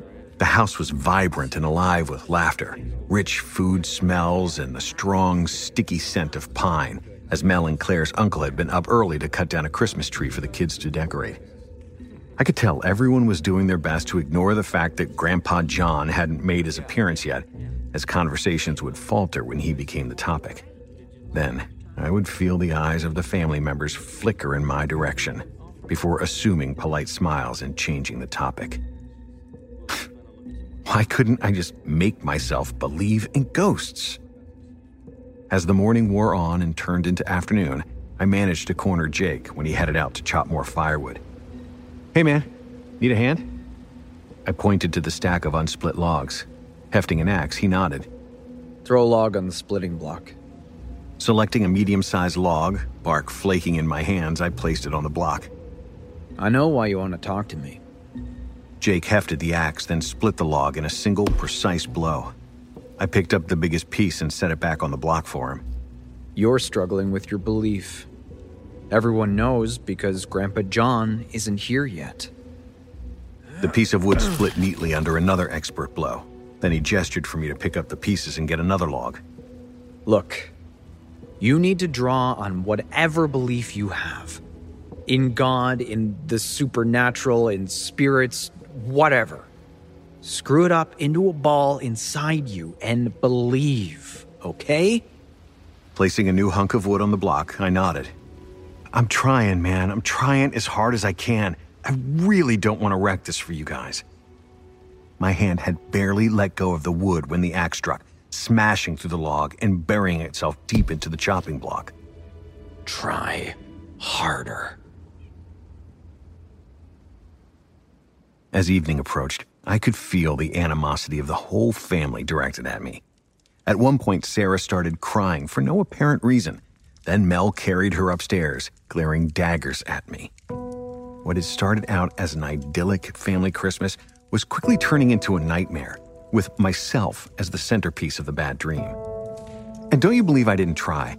I stared into the corner of the house, willing myself to see Grandpa John. There was an ancient painting of him above the fireplace. Cropped short gray hair, his rugged face as clean-shaven as you could get in those times. He looks tall, imposing, the kind of man who could work all day on a farm and barely break a sweat, even in his 60s. But try as I might, I couldn't summon his spirit into existence. I just couldn't make myself believe in something I fundamentally didn't believe in. As it grew dark out, I began to realize that I didn't belong here. I wanted to be a part of family Christmas so badly that I'd been willing to lie to win the approval of Claire and her family. It had been a mistake, and it was time to rectify it. Grabbing my phone and my biggest winter jacket from the bedroom, I headed outside. Where are you going? Just out to cut some wood. I'll come with you. It's cool. I don't need any help. I was out the door and jogging for the barn before Jake had time to put on his sweater. I knew he'd follow me, but if I took a circuitous route behind the barn, then doubled back to the road, I could just start walking back to the township where I could call a taxi. It was only 10 miles or so, and the walk would keep me warm enough. I'd intended to use the light on my phone to guide me, but if Jake was following, it would give me away. So I stuffed it into my pocket and navigated as best I could, the twilight turning to pitch with the speed of poured ink, till I was stumbling blind along a fence line, trusting it would get me to the road. Then, to my dismay, my phone started ringing. He's over here. Where? I fumbled with my phone, light spilling from my pocket before I managed to silence it, and I ran blindly away from the voices. The ground was stony and rough, and I stumbled, only starlight and a sliver of moon to illuminate my haphazard escape. I didn't see the slope in the darkness, and I tripped, then staggered trying to right myself as the ground fell away from my feet and I fell headlong into a gully. I remember the pain in my shoulder, then my leg, before my head hit something and oblivion claimed me. Twice I remember waking, pain burning in my head and leg, distorted voices in the dark, a swinging light somewhere. Then I lapsed into unconsciousness again. Strange nightmares harrowed my unconscious mind of Jake chasing me with an axe before chopping off my leg and head, then pushing my lifeless body into a ravine where it tumbled and smashed on jagged rocks, breaking every bone in my body. When the nightmares slowly receded and consciousness came painfully back, I realized I was propped up in a big armchair in front of the fireplace, heat playing on my skin, and the sense of pine and cinnamon heavy in the air. The pain was largely gone. My leg had been splinted, and a big bandage was around my head. Only a faint throbbing remained. As I groggily wrestled with the blanket covering me, Claire was there, and then the rest of the family, all concern and love writ all over their faces. "Oh, I'm sorry. I was stupid. I couldn't make myself believe." Shh. You're awake just in time for Grandpa John to play Santa. Turning my head to the stairs, I watched in utter disbelief as an elderly man in an ancient Santa suit clomped down the stairs. Ho, ho, ho! Merry Christmas! Even under the fake woolen beard, I knew it was the man from the painting. Christmas with Grandpa John had begun. Despite the fact that I was confined to the chair, it was a marvelous Christmas, the best Christmas I'd ever had in my life. Grandpa John was a force of festive nature, and I could see why Jake wanted me to believe in him so much. He was the greatest grandpa in the whole goddamn world. And the girls, they loved him to pieces. I tried addressing the mystery of my belief with Claire, but she just kissed me and shrugged. Who knows? Maybe that bang on your head woke you up. But I still don't believe in ghosts. She laughed and hugged me, and then got up as her mother called her to the kitchen. I'd only the barest, briefest introduction to Grandpa John, and he picked a lull in his grandchildren's attention to sit beside me, 2 glasses of an amber liquor in his hands. Been saving this for a special guest, and I think it's you, son. Here's to family. After tapping my glass to his, we both downed the potent whiskey. I think you're going to enjoy being part of our legacy. You're a fine young man. Grandpa John persisted for 2 days after Christmas, filling the house with his enormous, earthy presence. It was hard to believe the man was a spirit. He ate and drank with us, he interacted with the children, did practically everything a living person did. But when we started packing to leave, some of the brighter colors seemed to fade from him, like a Polaroid slowly fading to blues in the sunlight. Jake had cut a crutch for me to get around on, but the injury was already healing, and I barely needed it now. Limping to the door as Claire carried our suitcases outside, I offered to help. No, you stay inside. You're not well. I'm almost fine. It was just a sprain. As I stepped to the threshold of the door, she squealed and dropped the suitcase, moving to intercept me. And as my hand passed over the worn flagstone at the entrance to the house, it vanished in the weak winter sunlight. Grandpa John was there, his hand on my shoulder, pulling me back inside. You can't go out there, boy. Not anymore. I don't understand. Oh, I think you do, son. I think you do. My hand was reappearing now, but some of the color was lost. Believe in ghosts, like Grandpa John. Don't worry, son. I think you're gonna like it here. He grinned and slapped me on the back. After all, from here on out, it's nothing but Christmas for you and me. As the last of the luggage went into the van, he put a heavy arm on my shoulder. Let's just hope they always believe in you, Uncle Mike.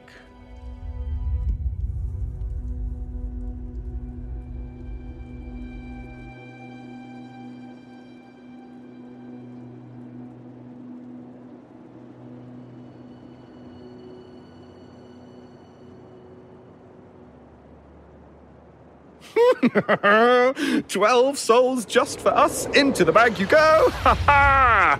Erica, keep a solid grip on this one. Oh, this is getting heavy now. Let's make it quick. One more house. Look up there. That house on the hill?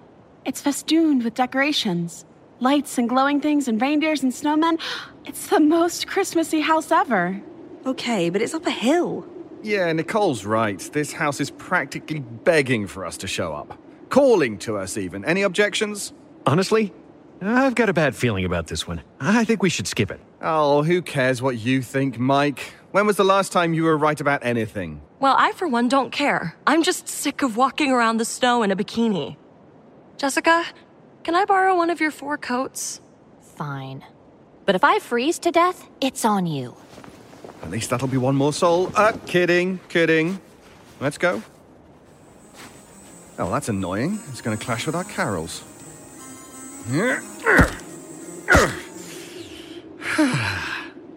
Okay, with that out of the way, let's sing like there's no tomorrow for any of us. Oh, come, all ye faithful, joyful and triumphant. O come ye to Bethlehem. Come and behold him, born the King of angels. Oh, come, let us adore him, Christ the Lord. Oh, look, a guy dressed as Santa Claus. Pathetic. Oh, what a jolly bunch of merry carolers. Oh, what a delight. What an absolute festive wonder. You know what else is a festive wonder? Reindeer? Elves? gifts under the tree, loyalty, commitment, trust, spending time with your loved ones. Yeah, sure, all of that. But also my eyes. Why don't you look into my eyes? Why, yes, they do shine bright with Christmas cheer, my lad. Perhaps you'd all like to come in for some eggnog. I've just taken some mince pie out of the oven. Oh, you all look freezing, especially you, Jess. The lady with only 3 winter coats on. You're very underdressed. Thank you.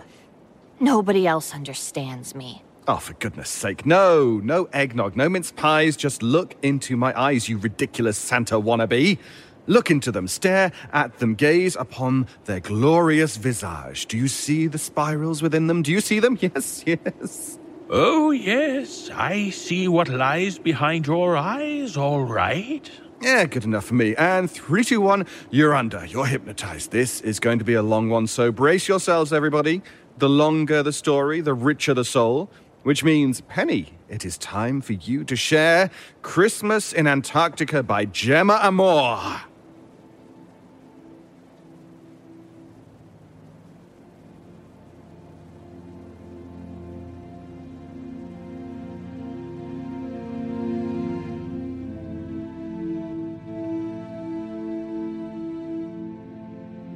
Spend Christmas in Antarctica, the advert said. 'Tis the season to be in Antarctica.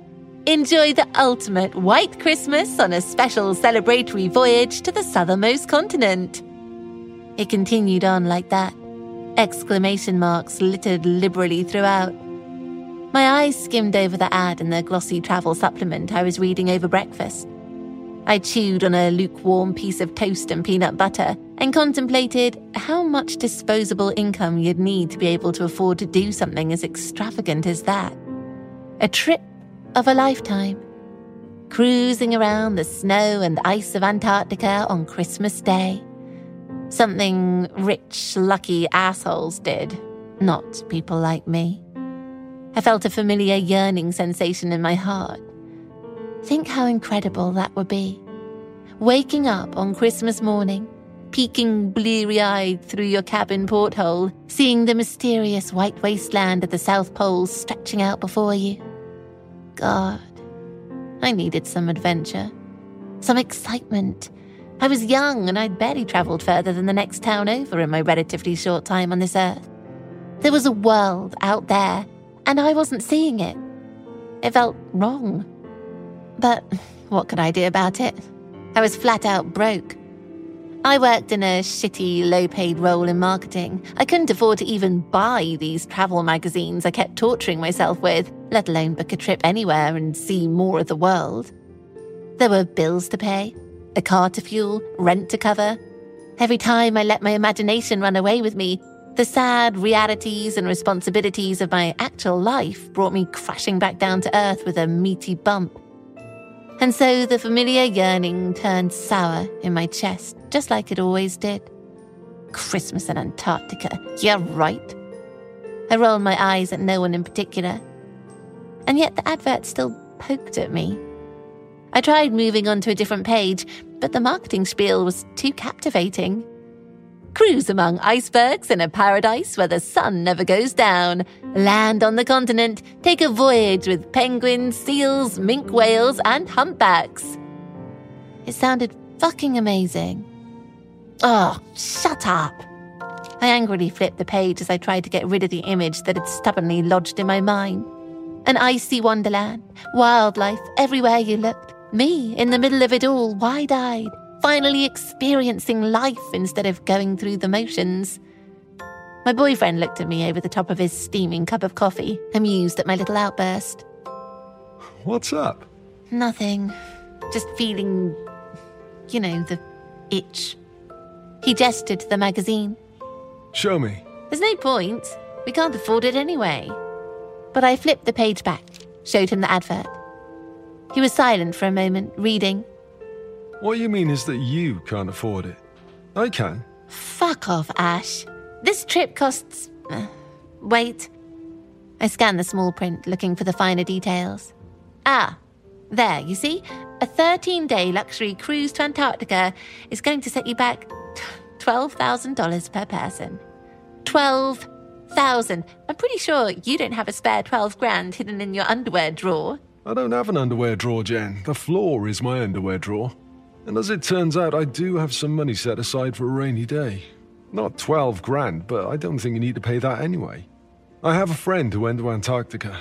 He said all you need to do is go to Ushuaia, the southernmost town in South America, where all the cruises leave from. If you hang around there for a week or so until the various tour agencies release the final last-minute cabins they haven't been able to fill, you get a hefty discount. And I mean hefty discount. Well, even if you can afford a luxury cruise in the South Pole, I can't. My ass is broke. What if I lent you the money? I spluttered as my next mouthful of toast stuck fast in my throat. He reached over and thumped me on the back until I got a hold of myself. What? Ash chuckled again, then turned serious. What if I lent you the money? Don't you think it's about time we got away together? Did some sightseeing, saw a bit of the world, got away from the daily grind? Are you serious? No, I couldn't do that. You know how I feel about borrowing money from you. Anyway, I thought we were saving for our own place. Of course I'm serious. I'm not giving you the money, it's a loan. I know you'll pay me back. And we can still save for our own place. It might take longer, but it'll be worth the delay. And I'll put in a ton of overtime when we get back. You won't be stuck in your job forever, Jen. I know you won't. Something better will come along. Will it? Because I feel like I'm going to float from one crappy, demeaning, underpaid job to the next until I can figure out what I actually want to do with my life. But that's exactly what I'm saying, Jen. Maybe you need to take a step away from it all for a little while. Think about what you want from the future. Doing something like this... He tapped the magazine for emphasis. ...would give you the chance to see life from a different angle. Help you put things into perspective. It could be life-changing for you. I gazed at him, wide-eyed, and couldn't find anything to say in response. Because I could see that he was deadly serious. He had the money, God knows where from, and he fully intended to lend it to me, so I could get out of this apartment, out of this town, and out of my own head for a few glorious weeks and see something of the world. He gazed back at me, his eyes warm and steady, and we sat like that for a moment or two as the conversation sank in. There are moments in your life when you realise, sometimes, how much you are really loved. Moments where it feels like you've been smacked upside the head with a large billboard painted with bright red capital letters saying, "I love you, you idiot."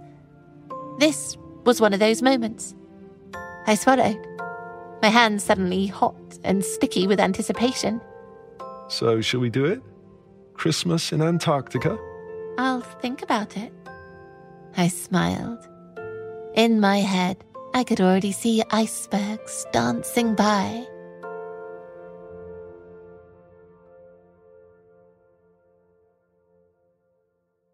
Ushuaia, the gateway to Antarctica, was a small city at the very bottom of Argentina, or the end of the world, as the locals like to say.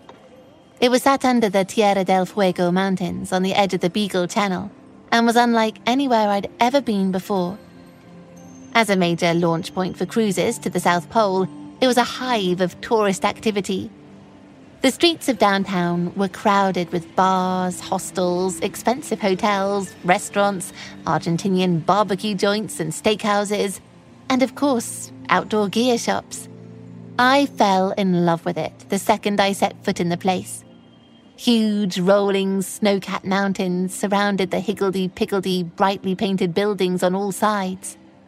It didn't take more than a 10-minute walk from one street to the next to find yourself suddenly confronted by ships, shipping containers, cranes, and all the trappings of a well-established port. The city had a low-key feel to it, despite how busy the streets were. Hardened backpackers rubbed shoulders with wealthy day tourists, Antarctica expedition crew members, sailors, residents, locals, and dock workers. Paint peeled off of buildings in flaky strips, exposed too many times to extreme cold and sea winds. Overhead, tangled bundles of electric cables crisscrossed every street like vines in a maritime jungle. To a sheltered, been-nowhere girl like me, it was intoxicating. I drank in every sight and sound as we wandered the streets on our first full day after we arrived, jet-lagged and culture-shocked. Ash had been right. It turned out to be surprisingly easy to find discounted cabins on cruises to Antarctica. We shortlisted 3 cruises based on price and departure date. We weighed up the pros and cons of each ship, then made our final decision. I remember sitting in a little cafe, Ash hunched over his laptop, abusing the free Wi-Fi, credit card in hand, frowning as he waited for the payment to go through on a 2-week cruise that left in just 3 days' time. I remember pinching myself hard on the back of the hand as he sat back and smiled at me. The payment went through. A confirmation email popped up on screen. Ash took my hand in his. It was warm and a little sweaty. Buckle up, Buttercup. We're going to the South Pole for Christmas, baby. I felt sick with excitement. Things like this didn't happen to girls like me. They just didn't. Shit, we overslept, Jen! Ash woke me in a panic. It was the morning of our departure. And we'd overslept. Oh, fuck! Why didn't you set the alarm, Ash? I did, but my stupid phone has run out of power. It didn't charge. The cable must be broken or bent or something. Shit! Fuck! I stumbled out of bed, tripping over my backpack and banging my shin against a chair as I did so. We're gonna miss it! We're gonna miss the goddamn boat! By the time we checked out of our hostel, we were in shitty moods with each other, bickering back and forth like couples do when they've been together too long. A cab arrived to take us to the dock. We got in, asking the driver to step on it, convinced we were about to miss the boat. When we bundled out of the taxi in a panic, we were informed by a dock worker that departure had been delayed for an hour, so we had plenty of time. Passengers were still boarding. We almost collapsed on the floor with relief, and then looked ruefully at each other, feeling bad about the mean words we'd said while stressed. Ash held out his arm for me to slip a hand under. Shall we start over? Let's start over. We took a slow, calm walk together to find our ship. And when we found her, God, what a ship she was. I took a deep breath as I saw her for the first time. She lay peacefully in the dock before us. White, long, sleek bow designed to break through ice. She was boxy and functional in the middle, and there was a small crane on the back, near the stern. A collection of smaller boats was secured on the rear deck, near the crane. I later found out these were called Zodiacs, inflatable boats used to ferry passengers from the ship to the mainland during expeditions. The ship had 2 observation decks, one at the aft and one at the fore. Her name was painted on her side in Cyrillic text because she was a Russian ship. I couldn't read the words, but I didn't need to. I knew what she was called. The Academic Ioffe. I was enchanted from the second I saw her. The Academic Ioffe was originally a hydrographic research vessel built in Finland for the Russians. Now, she was an expedition ship and spent her days taking tourists on cruises to Antarctica and the Arctic. Tourists like me. I felt a surge of adrenaline and joy race through my veins as I realized I was going to be sleeping, eating, breathing, living on board for the next few weeks. Ash read off the spiel from the travel literature we'd been sent. 48 suites and cabins, 96 passenger capacity, 10 Zodiacs on board. Zodiacs are those small boats you can see, look. A bar, a dining room, a lounge, a library, a gym, a sauna, top deck and observatory, massage room and the mud room.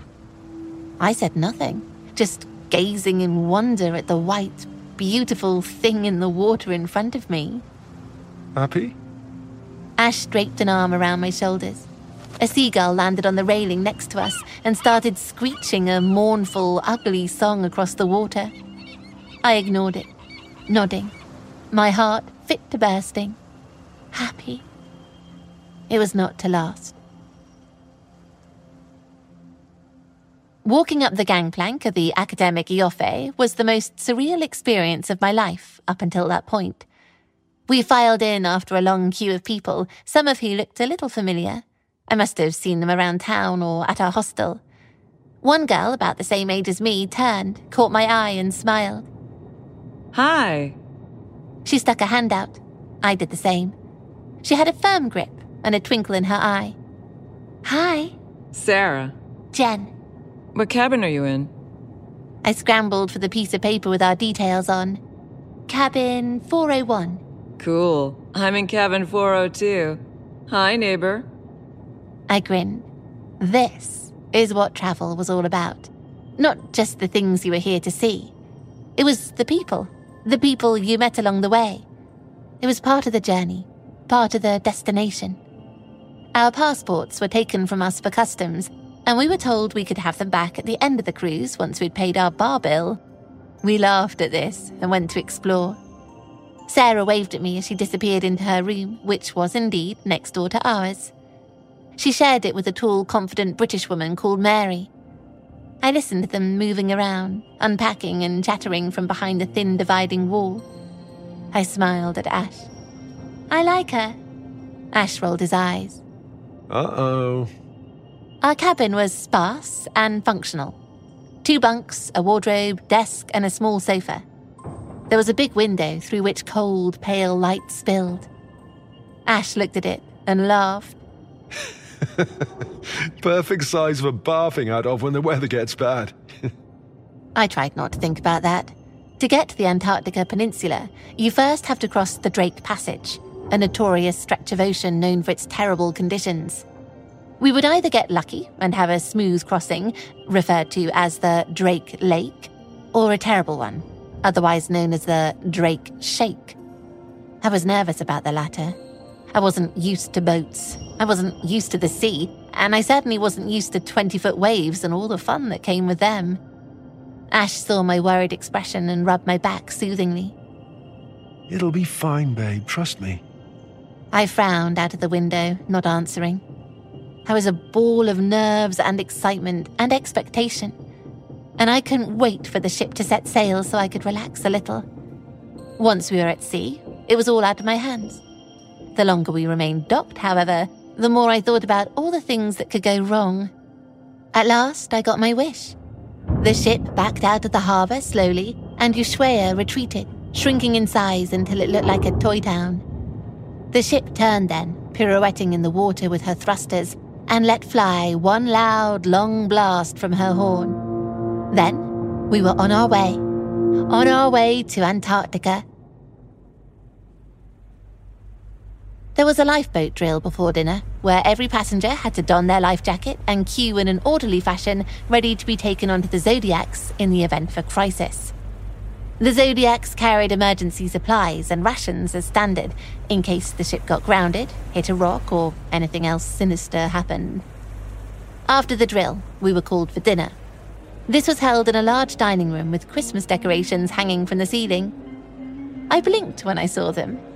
In all the excitement, I had completely forgotten about Christmas. It seemed absurd to be thinking about Santa and stockings and sleigh bells in the setting of this ship.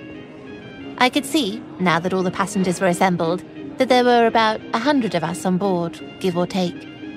We were introduced to a dizzying number of people from all over the world. Dutch, Australian, Russian, German, American, English, Irish, Spanish, Italian, Norwegian, Japanese. I felt breathless with the weight of new information thrown at me as I shook hands with person after person over a 3-course meal served by a smartly dressed chef in a white hat. I knew, given time, I would get to know some of them, and I was looking forward to that. But for now, I felt overwhelmed. I was a long, long way from home, and about to sail off into the Southern Ocean for the adventure of a lifetime. Networking and socializing were suddenly proving a little difficult. I excused myself from dessert, told Ash I needed a minute, and went to find a quiet spot to sit by myself.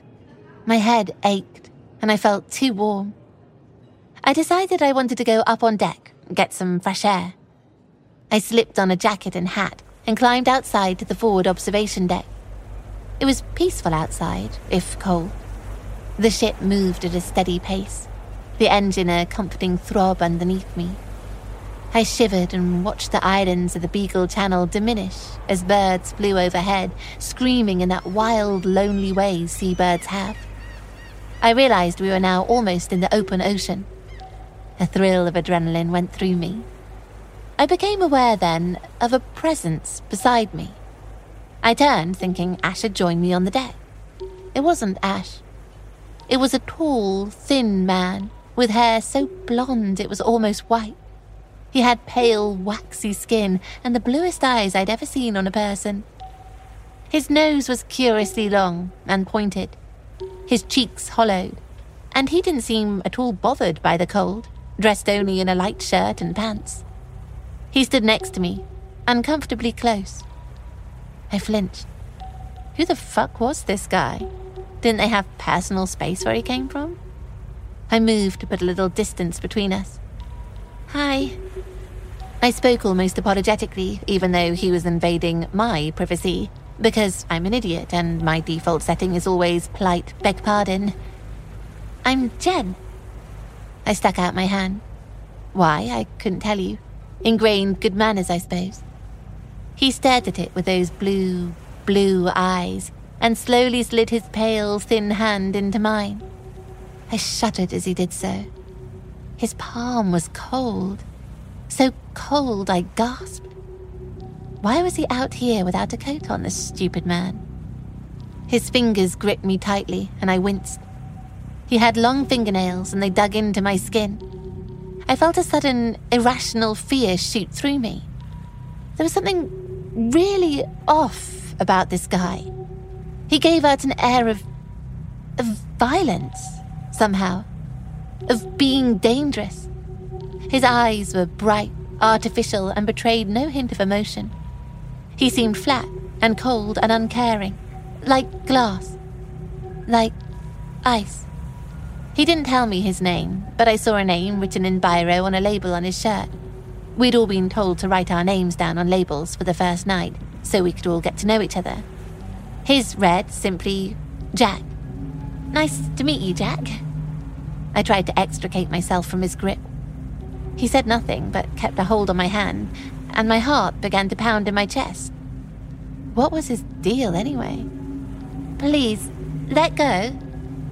I was painfully aware that I was alone on deck, and most of the crew and passengers were still indoors eating. Jack didn't let go. His hand stayed tightly gripped around mine. I began to sweat. Please, let go. I wondered desperately if maybe it was a language thing, if maybe he didn't understand me, didn't speak English. I could feel something wet on my hand now. Thinking it was sweat, I glanced down and saw with shock that his long, pale fingernails were so deeply dug into my skin they were drawing blood. There was blood on my hand. Fuck. I started to panic, pulling hard to try and get free of him. Please, you're hurting me. Let go. He didn't. I yanked backwards again, but I remained stuck. Fuck, I couldn't get free. Then, to my immense relief, a voice called out from behind me, raised above the noise of the engine and the ocean brushing against the ship. Everything okay, Jen? I nearly wept as Sarah came to stand beside me. She frowned as she realized what was happening. The strange, silent man squeezing my hand so hard it was turning purple, blood dripping onto the deck. Hey! Get off of her! She placed a hand on the man's chest and shoved him backwards angrily. Jack held on to me a moment longer, searching my face with his terrifying, blank blue gaze. Then he let go. I sagged against Sarah in relief, my hand now numb. As the blood flowed back into it after his crushing grip loosened, agonizing pins and needles flared, and I bit my lip, desperate not to cry in front of him. What the fuck, dude? She was about to say something else when Jack did something then.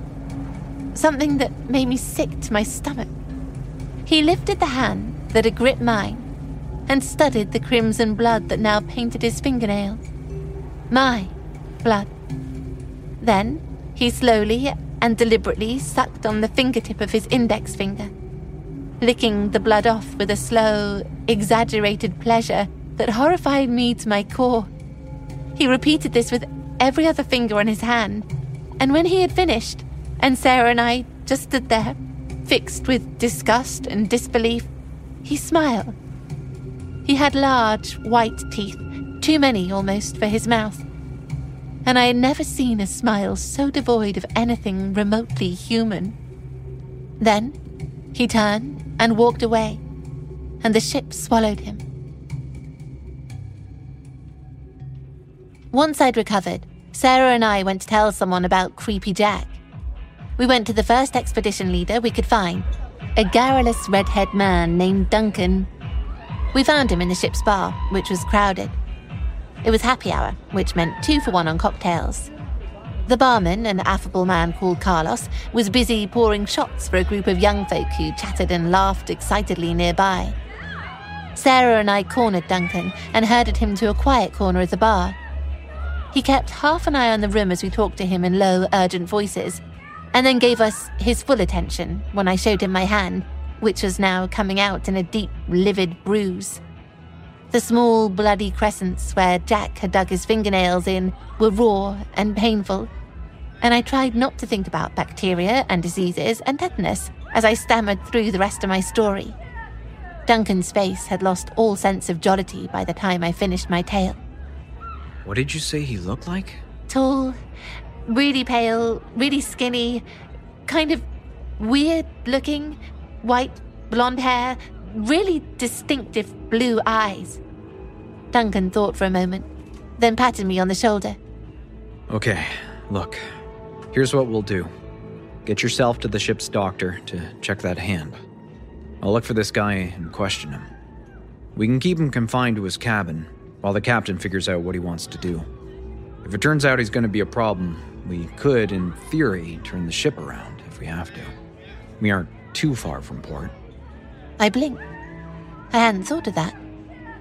Turn the ship around? In the worst-case scenario. I don't think you should do that. It would be such a shame to do that on my account. But I do think he is dangerous. Maybe if you could just... I trailed off as Duncan moved past us, tapping another expedition leader, called Patrick, who was also in the bar, on the shoulder as he did so. We'll take care of it. Don't worry about it. I watched him go and jumped when Sarah touched my arm gently. Why don't we get a drink to calm those nerves before you see the doc? I reluctantly agreed. Sarah and I ended up around the table playing cards with a group of younger travellers, and Mary, Sarah's cabin mate, who knew all the rules. The group had a great time pointing at each other and shouting, "Shithead!" at the person left holding all the cards, which was often me. I had a hard time keeping up with my injured hand, but I found after a while that I relaxed. A little. The ship's crew will take care of Jack, I told myself. As much as I didn't want them to turn the ship around, neither did I want to be stuck at sea with a crazy, creepy, grabby hands guy either. But maybe we wouldn't have to turn around. Maybe Duncan could talk to him, warn him off, let him know he was being watched. And if he couldn't be reasoned with, we weren't far from port. Surely a police boat could come and take him off the ship if necessary. I felt better once I'd worked through it all in my mind. Ash found me a little later. He came over to our table and stood over me, frowning. Are you okay? He seemed annoyed. I couldn't blame him. I disappeared during dinner and hadn't come back, and now here I was, drinking in the bar and playing cards. Guilt suddenly pinched at me. I'm fine. Just making friends. Come, sit down. We're playing shithead. He squeezed in next to me and immediately noticed my purple, swollen hand. Hey, what did you do to yourself? She slammed it in one of the ship's doors. They're so heavy. Once they decide to swing shut, there's no stopping them. She didn't move out of the way quickly enough. Ash tutted and cooed over me, and I brushed it off, thanking my lucky stars that Sarah was on board. Sure, the night had taken a bad turn, but if nothing else, I'd made a good friend. The booze flowed and the cards flew. The academic Ioffe made speed for the Drake Passage. Duncan didn't return. My hands throbbed, and in the back of my mind, I knew Jack was somewhere on board, lurking, my blood on his lips. but I was damned if I was going to let him ruin the best Christmas of my entire life. We found a British guy called Keith face down asleep on a table in the dining room the next day when we came down for breakfast. I poked him in the ribs to wake him up. Yeah,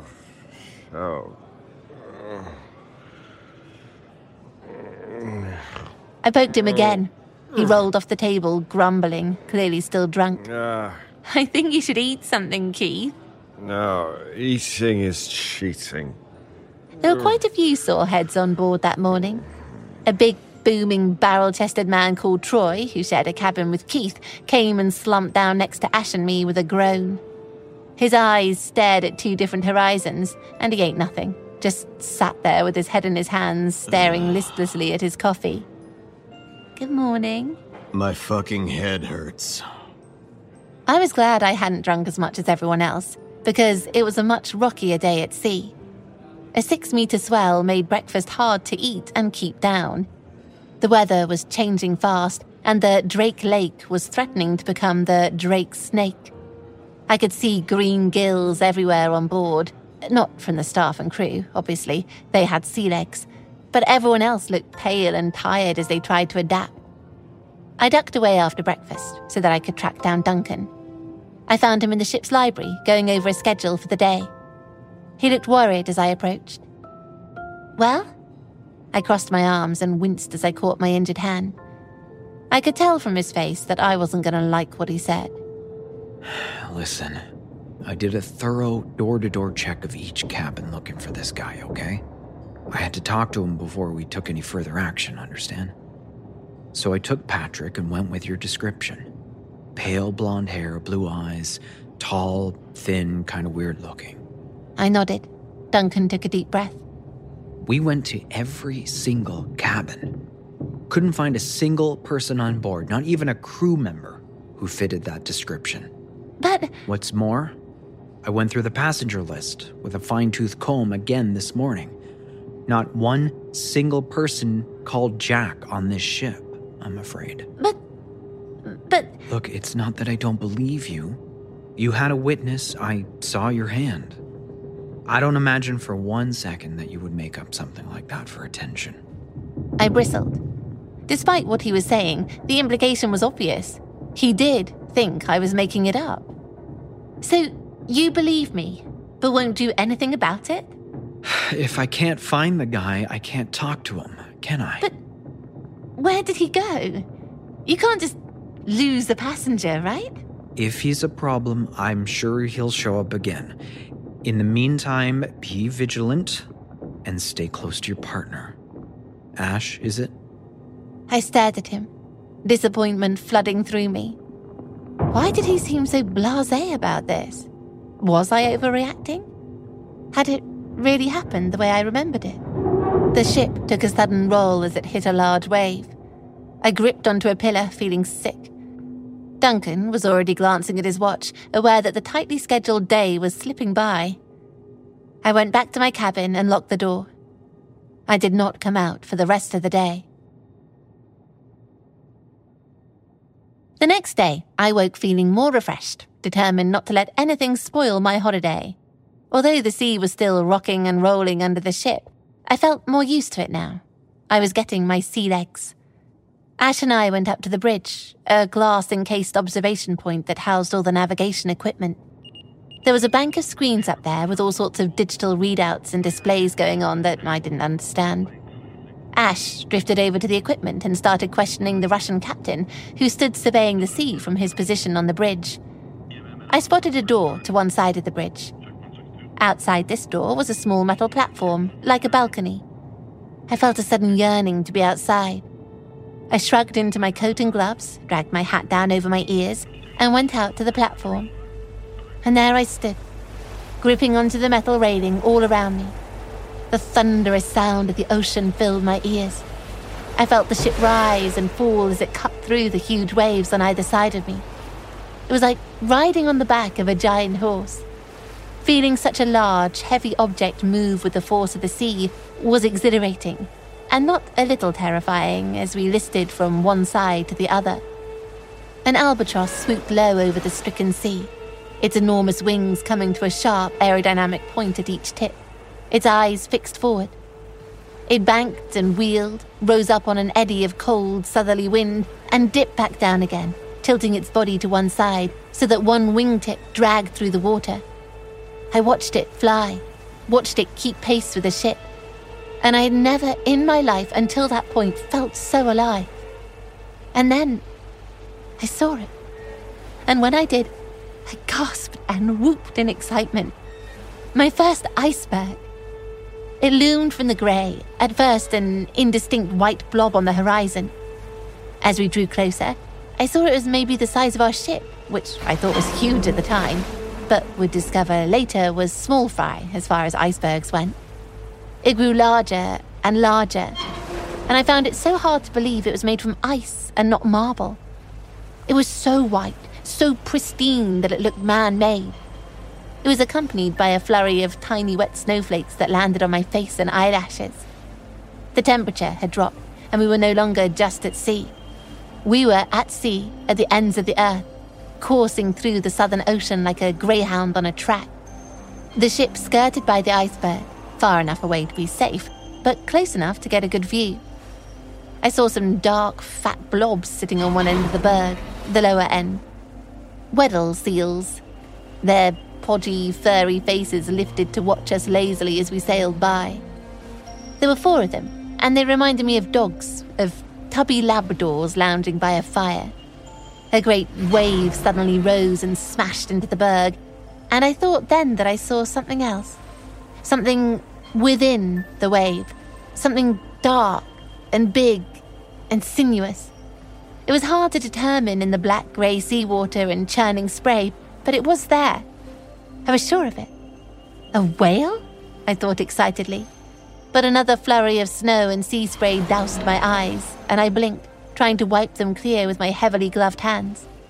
When I could see again, there was one less seal on the berg, and no sign of anything in the water at all. I realized the wave must have knocked the seal off its perch, but hard as I tried, I couldn't see it swimming anywhere. The berg soon retreated behind us. More followed as we headed further south, and they grew more surreal in shape and form. Sometimes the wave had eaten portholes and archways into the iceberg, giving them the look of massive monuments. The arches and crevices that ran through the bergs were always the deepest, brightest blue in colour. The same colour blue as Jack's eyes, I thought. Eventually I grew too cold to stay outside. I went into the bridge and slowly peeled my layers of gloves from my freezing hands, feeling my face tingle and sting as warmth replaced the bitter chill. I couldn't see Ash anywhere on the bridge and realized that an hour had passed, which was why I was so cold. He must have gone back to the cabin. I shook myself out of my coat, then froze. Jack stood opposite me on the bridge. He stood still and upright on the spot, unmoving. His eyes were fixed hard upon me. I had the impression he'd been watching me for some time. I felt the colour drain from my face. His whole body was held tight, as if he were clenching himself against something. I was reminded of a cat preparing to pounce. There was something different about his eyes this time. Before, they had seemed unnaturally blue. Now they were a pale, pale grey, so pale his irises almost disappeared into the whites. It was like looking at an iceberg again. Was he wearing contacts? I frowned and blinked. I felt strange. A woman walked past him, seemingly unaware of his presence. He stood tall, easily over 6 foot. His angular frame and bright white hair were hard to miss, and yet the woman didn't even throw him a glance. As she passed, Jack's hand lashed out lightning quick. He grabbed a handful of her hair, and with a disgusting, tearing, ripping sound, he yanked a great clump of it out of her head, all the while maintaining eye contact with me. I stifled a scream. The woman didn't seem to notice that there was now a shiny, bleeding bald patch on the side of her head. She rubbed at it absent-mindedly and exited the bridge. It was as if she couldn't see Jack at all. Not like I could. As if he wasn't really there. Duncan's words echoed in my mind. Not one single person called Jack on this ship, I'm afraid. Jack lifted the hair up to his toothy mouth and very slowly and deliberately stuffed it in, chewing on the fibrous clump as if it were a great delicacy. He swallowed, then leaned over to a nearby window, breathing heavily onto the glass. With horror, I saw the window frost over with a film of ice. With a long finger, he wrote a solitary word into the frost, his nails squealing painfully across the cold glass as he did so. Chaos, it said. I bolted from the bridge, not wanting to see any more, but I could feel those eyes on me as I ran.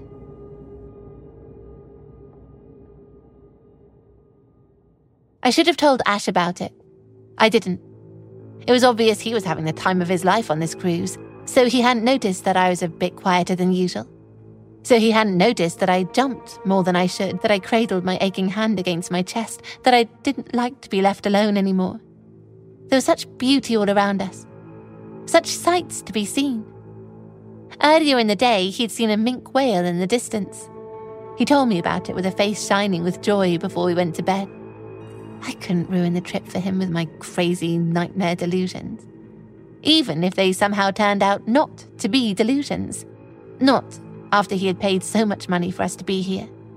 No, I couldn't do that to him. I kept my mouth shut instead, replayed the woman's hair tearing loose 1,000,000 times, until exhaustion rocked me to sleep. My dreams were full of terrible, dark things. The next day was Christmas Eve. Ash and I scrambled out of bed, despite having slept like shit because of nightmares and the roll of the ship during the night. We ran to breakfast, stuffed a pastry and coffee down our necks, laid up, and went out to the front observation deck. By 9 a.m, we were supposed to be crossing the Antarctic Circle line, and neither of us wanted to miss that. Ash, because this was a life goal of his, and me, well, I just didn't want to be left alone anymore. I scanned the deck when we got there for any sign of Jack and found nothing, to my immense relief. The weather was worse than it had been the day before. Frozen rain hit us hard in the face. The deck rolled and pitched, and we were soaked through in moments. A small crowd of us gathered as more icebergs floated past. We braced ourselves and hung on to each other in a little huddled group as the ship listed. I suddenly felt very small and insignificant in the face of nature, and unsure of my place in the world. And where was Jack? I felt him watching, but couldn't see him. It made me feel awful, frightened and breathless. Where was he? Was he even real, or a figment of my imagination? Surely not. Sarah had seen him too. I clung to that as tightly as I clung to Ash. And then, at 9:17 a.m, we crossed the Antarctic Circle line. 66 degrees and 33 minutes south, to be precise. Someone rang a brass bell hung on deck to signal our crossing. The bell pealed out across the deck, and a great cry went up from all the passengers, followed by delighted applause and cheering. The ship's foghorn let out a long, blasted screech, and we all jumped, then giggled at ourselves. Ash brought out a bottle of Lefroy that he had hidden inside his jacket. We stood in a circle and toasted the icebergs that loomed at us out of the fog and gloom. I looked up at Ash as the whiskey hit our cheeks and turned them red. He gazed down at me fondly. It's gonna be hard to go back to normal life after this, eh? I laid my head on his chest, too overcome to speak. It really was, for lots of different reasons. The weather cleared later that morning, as if welcoming us to the South Pole. The fog and clouds lifted, and brilliant deep blue skies spread high over our heads. The Eofe, having navigated the turbulent Drake crossing, now approached the Antarctic Peninsula on waters as still as a mill pond. We could see land, mountains deep grey in colour and plastered with thick, brilliant white snow. Glaciers, ridged and cracked like dried mud, which tumbled into the sea. Icebergs drifted everywhere, glowing a delicate ethereal blue. And there was not a man-made structure in sight. Not another boat, or building, or vehicle, or anything. It was incredible. The whole ship came out on deck as we entered into a beautiful narrow passageway between the mountains called the Le Maire Channel.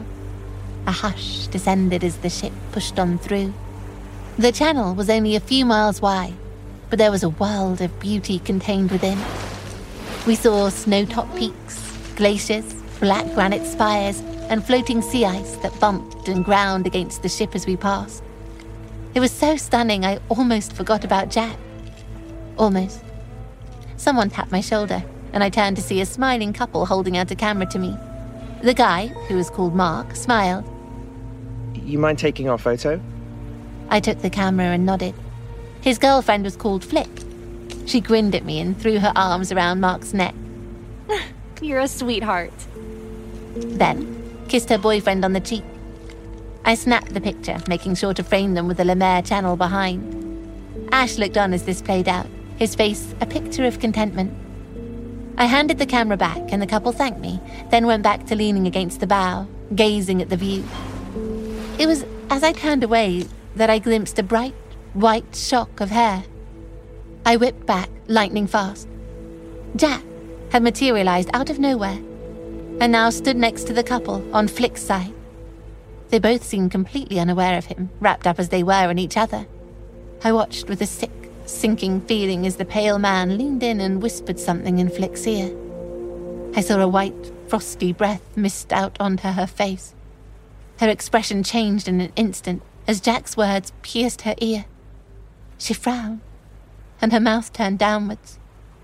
Her cheeks flushed, and I realized that she was angry all of a sudden. She turned to Mark then, and he reared back upon seeing her face, which was a rage-filled mask. Babe, what's up? Flick didn't reply. She just shoved him, hard. She was tall and strong, and she took Mark by surprise. There was a second or two when he tried to get his balance, but couldn't, because Flick then rammed into him with her shoulder, grunting with effort. "Stop!" But no one seemed to hear me or notice what was happening right in front of their eyes. Ash stood next to me, gazing out at sea with a blank, stupefied smile on his lips. I shook his arm desperately. Ash, she's gonna push him overboard." That's nice, babe. Mark tried to grapple with Flick, pleading with her to stop. His pleas fell on deaf ears. She rugby tackled him and heaved him up and over the side of the ship. It all happened so fast. 1 minute he was standing there, the next he was tumbling overboard. And he fell. I rushed to the side and peered down, covering my mouth with horror. His body lay not in the water, but on an iceberg 10 feet below. His head had hit the ice hard, and a bright puddle of blood now haloed around him. He was still alive, but twitching, and I didn't think it'd be long before he died unless treated. I ran over to where Duncan and Patrick stood chatting nearby. Before I could open my mouth, however, Jack's thin, long, waxy face pushed through the gap between them. Their expressions became slack, emotionless. He put his arms around the men and grinned at me. Without a word, they turned and walked away. Jack put a long finger to his lips. I closed my eyes. I didn't have to look to see what had happened. Flick had thrown herself overboard after Mark. I looked anyway, and saw nothing but a large ripple in the water and bright red drag marks on the surface of the iceberg. Something had taken Mark and Flick's bodies. The ship sailed on out of the channel without 2 of its passengers. I knew then that I was trapped in hell. There was no way for me to escape. Jack controlled the ship and had everyone on it under some weird sort of spell, Ash included. Well, everyone except Sarah and myself, but what good would that do me? Even if we could somehow get off the ship, steal a Zodiac, figure out the crane and lower it into the water, where would we go? It was the South Pole, for fuck's sake. The Ioffe moored in a bay just as the sun was setting that evening. Yes, the sun set in Antarctica, but it never really grew dark after it did. The sky remained a pale sort of beige that somehow made me feel even more hopeless than I already did. The next day was Christmas Day. Christmas in Antarctica. Ash was exuberant as we woke, mimicking the marketing spiel from the advert I'd read so many weeks ago. I tried and failed to raise a smile for him. His enthusiasm waned as he saw my pale, worried face. Aren't you excited, babe? I just don't feel too well, that's all. Concerned, he hugged me. But you can't be sick. Not on Christmas Day. I sensed his disappointment. He'd been anticipating this day for weeks, and I was spoiling it. I faked a smile for him and wondered at what point that day I was going to die. Christmas lunch was laid out on the front observation deck. As a special treat, 4 long trestle tables were spread out side by side with plastic chairs all tightly crammed around them. There were paper hats tucked under the cutlery, party poppers on the plates, and Christmas crackers at each setting. Behind all this, the spectacular wintry landscape of the peninsula lay like a Christmas card, everything white and blue and crisp and cold. We sat at a table with Sarah, Mary, Troy, and Keith. Sarah and I looked at each other over the noise of crackers being pulled. Her eyes were hollow, with dark circles underneath. She had seen things too, I realized. Jack had been working his chaos everywhere, and not just when I was watching. Kiss me. Ash had managed to get hold of a sprig of plastic mistletoe, and he dangled it over my head. With a slow, dull feeling in the pit of my belly, I did as he asked. He reached into his pocket and placed something on my plate, breaking free of the kiss. I looked down and saw a small jewellery box tied up with a large cherry-red bow. A box, the right size for an engagement ring. I took in a breath. Merry Christmas, babe. With numb hands, I untied the bow, looking around me furtively for any sign of Jack. Nothing. A diamond ring glinted at me from within the box. I felt dizzy. Was this really happening? Or was this another nightmare? Ash took the ring out of its box and knelt down on the deck beside me. Behind him, festive lights twinkled gently against a backdrop of snow-plastered mountains and that same rich blue sky that had greeted us yesterday. The sound of people chattering happily died down to a low murmur as the other passengers nudged each other and pointed at us. Mary looked fit to cry. Oh, how lovely! Ash was proposing to me. I felt a hot tear slide down my cold cheek. So? He held the ring up in front of him. He caught the light and bounced it back to me, and I thought about all the things that ring should promise me for the future. Should. But I honestly didn't see us surviving the day. Jack had designs on this ship and its passengers. He was an agent of chaos, pure and simple, and he wanted us dead. I knew it. Ash stared at me with puppy dog eyes. I swallowed and nodded. Yes. Ash and I kissed then, and I threw my arms around him, crying. He mistook it for joy. The other passengers erupted into cheers and happy applause. We're engaged! I held him tighter. I was so afraid of what was going to happen I could barely breathe. I caught sight of Sarah over Ash's shoulder. She was white as a sheet. And then, from the corner of my eye, I saw someone tall and blonde push back his chair. It squeaked on the deck as he stood up with ceremony. Jack. He seemed taller and thinner than ever. His hair so bright it outshone the snow. Unlike the rest of us wrapped up in our layers, he was still dressed in a thin shirt and pants, as if the cold couldn't touch him. He looked down at me from his place further along the table, and a small crooked smile lit up his face. My heart turned to ice in my chest. He raised his arms up and started to clap. A slow, deliberate clap that mocked our happiness. The other diners carried on celebrating. They couldn't see him. Only Sarah and I could. Huh. Who the heck is that guy? I swear I've never seen him before. I gaped at Keith. You can see him? You're sure? Well, yeah. Looks like a right prick. Ash grunted in agreement. I turned to look at my boyfriend. No, my fiancé. Can you see him too? Ash nodded, his face suddenly grim. Sarah rose to her feet and joined us. Oh, thank fuck. I thought I was going mad. We have to get out of here, Ash. He isn't... That man, he isn't... He's not... I struggled for the words, and Jack stopped clapping. He raised his long-fingered hand and snapped his fingers. A single, sharp, staccato sound boomed into the silence his laughter had left behind.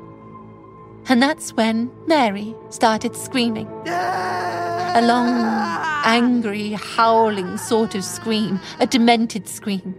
The kind of scream you hear animals make when they're fighting or just plain out of their minds with the sort of indefinable rage only wild things are afflicted with. Survival rage. Primal, base, uncontrollable, the kill or be killed kind of screaming. In a daze, I tore my eyes away from Jack and fixed them on the shrieking woman. Mary sat at the table, wrapped up in her outdoor gear, only a small section of her face visible through the layers of her jacket and her neck warmer and absurd green paper hat, but that was enough. Enough to see that she was bright red and completely out of it. I couldn't see what had started her off. I couldn't see anything that would warrant that much fear and anger and volume.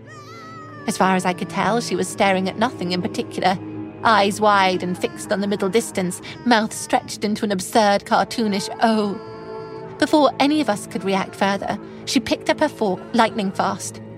She turned to Troy, who sat beside her, and sank the piece of cutlery deep into the large man's left eye. He clamped a hand to his face, howling in pain. I saw a fork handle sticking out of his eyeball, which was now a red, ruined mess. Blood streamed down his cheek and splattered onto the crisp white tablecloth below. He instinctively went to yank the fork out, then realized if he did that, he'd probably pull the eyeball out right along with it. So he just went on gripping the side of his face and howling. And Mary, who was also still screaming that idiot, mindless cry, looked down, saw more untouched cutlery by her plate, and went for her knife. What the fuck? It was such a relief that at last, at long last, he could see what was happening. So could everyone else, it seemed, for passengers were suddenly hollering and scrambling over themselves to get away from Mary and her cutlery. I snapped out of my daze. Stop her! She's got a knife! There was a blur of movement, and Patrick rushed into view. He launched himself at Mary, who flung herself at Troy, brandishing the knife like she was about to try and scalp him with it, still making her hideous racket. The expedition leader wrestled her backwards and onto the ground, evading her gnashing teeth and frantic limbs. The pair struggled for a moment, but Pat was younger, fitter, stronger. He yanked the utensil out of Mary's clenched hand, and there was a moment where they looked at each other, panting. A second of stasis while they assessed one another. Patrick knelt astride Mary, pinning her to the deck, his blue expedition fleece now flecked with blood. Troy still wailed in pain at the table, clutching his face with one hand and banging the tabletop repeatedly with his other over and over. A member of the ship's crew was trying to get to him with a first aid kit, but couldn't move around the other passengers who were panicking upon the crowded deck. Patrick lifted the knife carefully away from Mary. A slow, deliberate movement that was designed not to trigger any further violence. As he did so, Mary panted and snarled and made unintelligible, feral noises beneath him on the deck. And then Jack appeared beside them. He squatted down on his haunches next to the pair. White patches of crackling ice began to spread across the deck from under his feet. Mary whimpered like a dog about to be beaten, and Patrick tried to push Jack away. Who the fuck are you? And what is your problem? Jack just smiled and raised his hand. He snapped his fingers again. The sound once more boomed out across the ship, and Pat went still. So did everyone else. Well, not quite everybody. The small group of us unaffected by whatever power Jack held in those long fingers huddled together, frightened. The snap lingered in the air. It was a signal, a harbinger. And then, it died. Chaos ensued. Patrick lifted the confiscated knife high above his head and plunged it down as hard as he could into Mary's open mouth, pushing it up into her brain. Mary gargled and shuddered, then went limp. Jack chuckled. He fondled Pat's hair, which immediately turned white and stiff. I watched, rooted to the spot, as the expedition leader's skin crusted over with ice and his heaving chest froze mid-breath. When the man was completely rigid, Jack pushed him over, casually. Patrick fell hard onto the deck and smashed into 1,000 glittering pieces. And the passengers of the academic Ioffe began killing each other. With a roar, Troy stood up, flipping the table as he did so. There was an almighty crash as everything slid off onto the deck. He picked up a chair, the fork still sticking out of his mangled eye, and brandished it as if he were a demented farmer scything corn. I saw the chair connect with an old man who was too slow to escape. His face crumpled under the impact of it, and he dropped like a stone. A sweet Japanese lady in her 70s began to bludgeon her neighbour to death with her heavy, expensive digital camera, ululating as she did so. Brain matter and blood fountained into the air around her as she swung again and again and again. Another woman in an expensive fur hat clawed at her husband's face with crabbed, bare hands. He smashed a plate over her head and then pushed her head down hard onto the edge of one of the trestle tables. He did this over and over again until there was not much left of her at all that was recognizably human. Then he turned and looked for someone else to attack. The deck became a bloody, brutal battlefield around us, the air filled with violence and pain. Run! I grabbed Ash's hand. We fled to the rear of the ship, joined by Sarah, Keith, and Duncan, who yelled at us as we dodged flying chairs and fists. What the fuck is happening? It's Jack! I jumped over a young couple who were grappling on the floor. One of the pair was trying to throttle the other with a noose made from a scarf. Keith narrowly avoided a meat cleaver to the collarbone wielded by the once smartly clad and now blood-spluttered chef. Hack it in, mate. He shoved the chef hard. The man went overboard, screaming and thrashing the meat cleaver about in the air as he fell. Where are we going? Zodiacs! Rear deck! But we need a crane to get them in the water.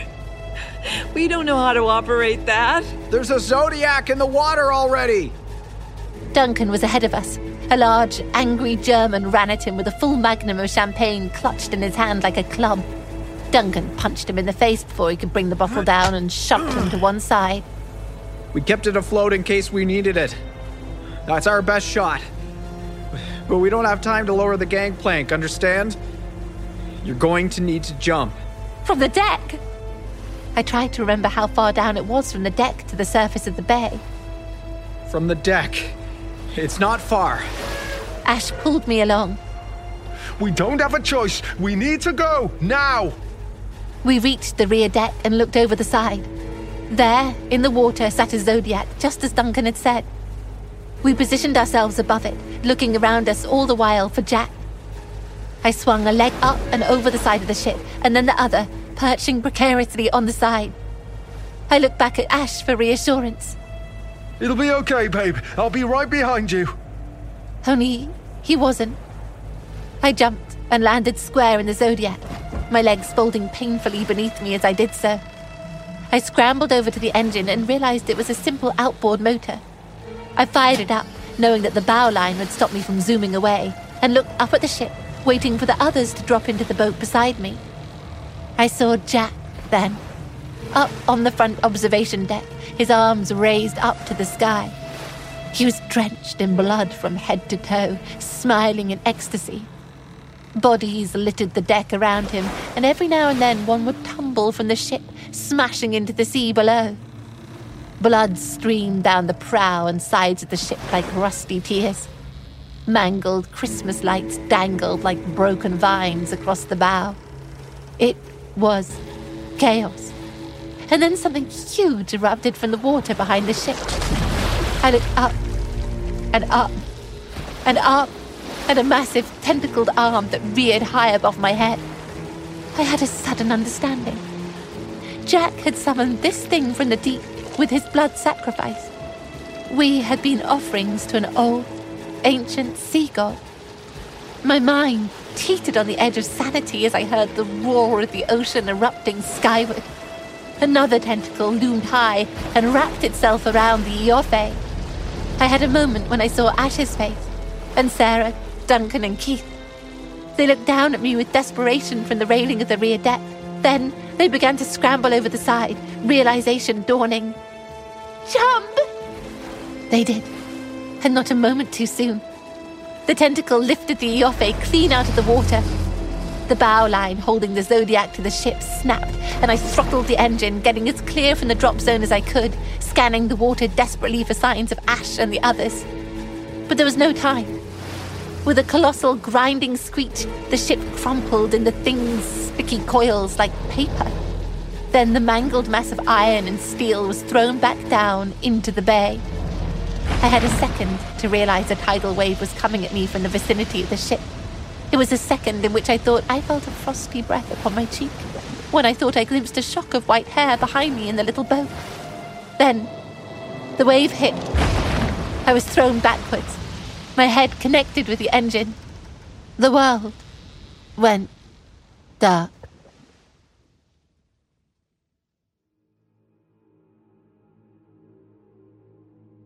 My Zodiac was discovered the next day by another cruise ship, drifting in the ocean not far from an old abandoned whaling station further around the peninsula. Ash and Sarah had miraculously managed to find the Zodiac amongst the chaos as the Ioffe sank down beneath the sea, and clamber aboard to find me lying unconscious inside. They jetted away as fast as the outboard motor would take them. Emergency supplies stored on the Zodiac kept us warm and fed. Of Duncan and Keith, there was no trace. Nor was there any trace left of the academic Ioffe, despite many different organizations' best efforts to recover the wreckage. A sudden, unseasonable dip in temperature froze the waters of the bay solid for several months, making it too dangerous to sail, scuppering all recovery efforts and confounding meteorologists everywhere. 48 suites and cabins, 96 passengers, a bar, dining room, lounge, library, gym, sauna, top deck and observatory, massage room and mudroom, all gone to the bottom of the ocean. Dragged there by God knows what. Summoned from the depths by God knows who. A sprite. A demon. Something else? Not human, that much I knew. And why had he chosen us? Why our ship? Our cruise? I would never know. Nor would I ever see the terrifying, pale man ever again. Spend Christmas in Antarctica, the advert in the magazine had said. I don't buy travel magazines anymore.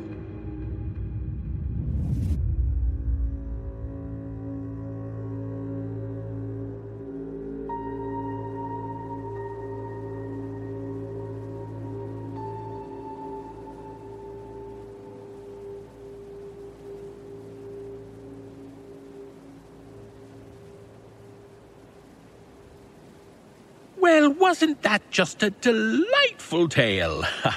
But you know, you could have come inside. That was a long one to share on my doorstep. Hold on, why is he responding? Where's his soul? Erica, do you feel anything? I feel... the bag's getting lighter, actually. All the souls, they're escaping. They're returning to whence they came. Oh, God, we made a terrible mistake. Oh, you're Santa Claus, aren't you? You're actually him, and you foiled our plan. Well, I can understand why you might think I'm Kris Kringle himself, yes. But no, Alt, I'm someone far, far worse. David Cummings? Boss! Oh my god. I'm wearing a bikini under this coat. Would that help? Or, an apology? Or a snowball fight. No, none of this would help. Wait, a bikini? No.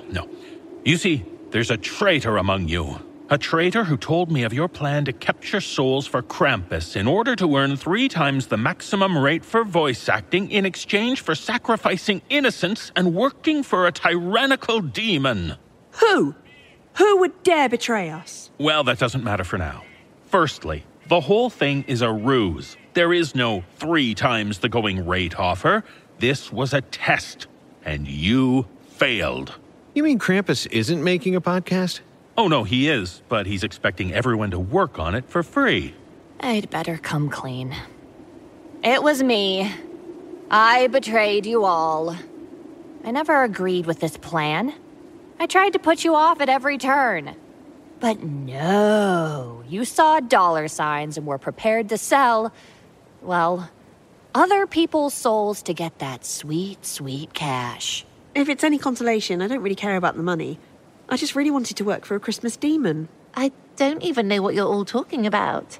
I literally just thought we were carol singing to promote the podcast. Actually, I've been undercover this whole time, preparing to release the souls and let you know what was happening, boss. And don't just take my word for it. Ask Brandon. It's all on record. I was doing exactly the same thing, only I left my proof with Olivia. And I, too, was undercover to stop all this. And you can ask Jeff Clement to back me up there. And Addison? Honestly, I just wanted to go carol singing in a bikini, then complain about it the whole time. It's not something you get to do every day, and I like having new life experiences to inform my character acting. I was just gonna bail when it got to the Krampus part.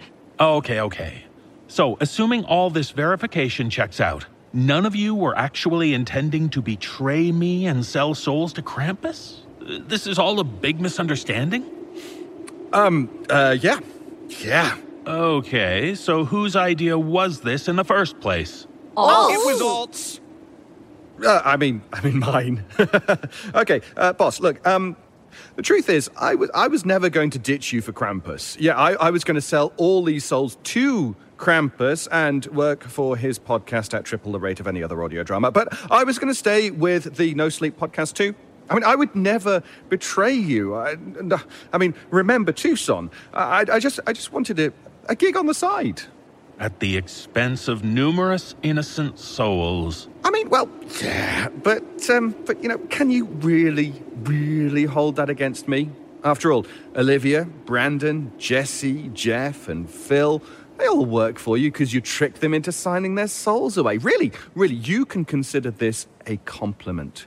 I learned from the best. Aw, you guys. Oh, I can't stay mad at you. Yes, it was a heinous and evil plan, but what's a bit of heinous evilness at Christmas?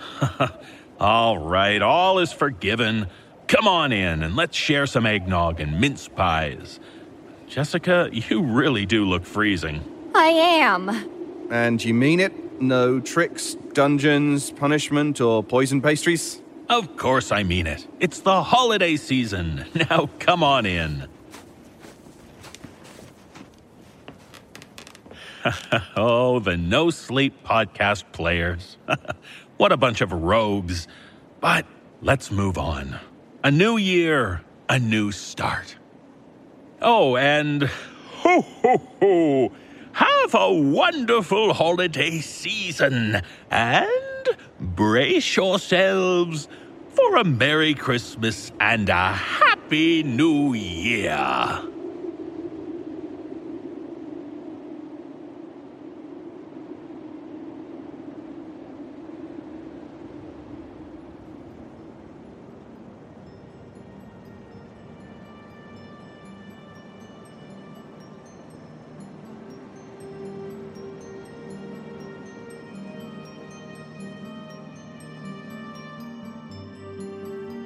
You have been listening to the NoSleep Podcast's Christmas 2019 episode.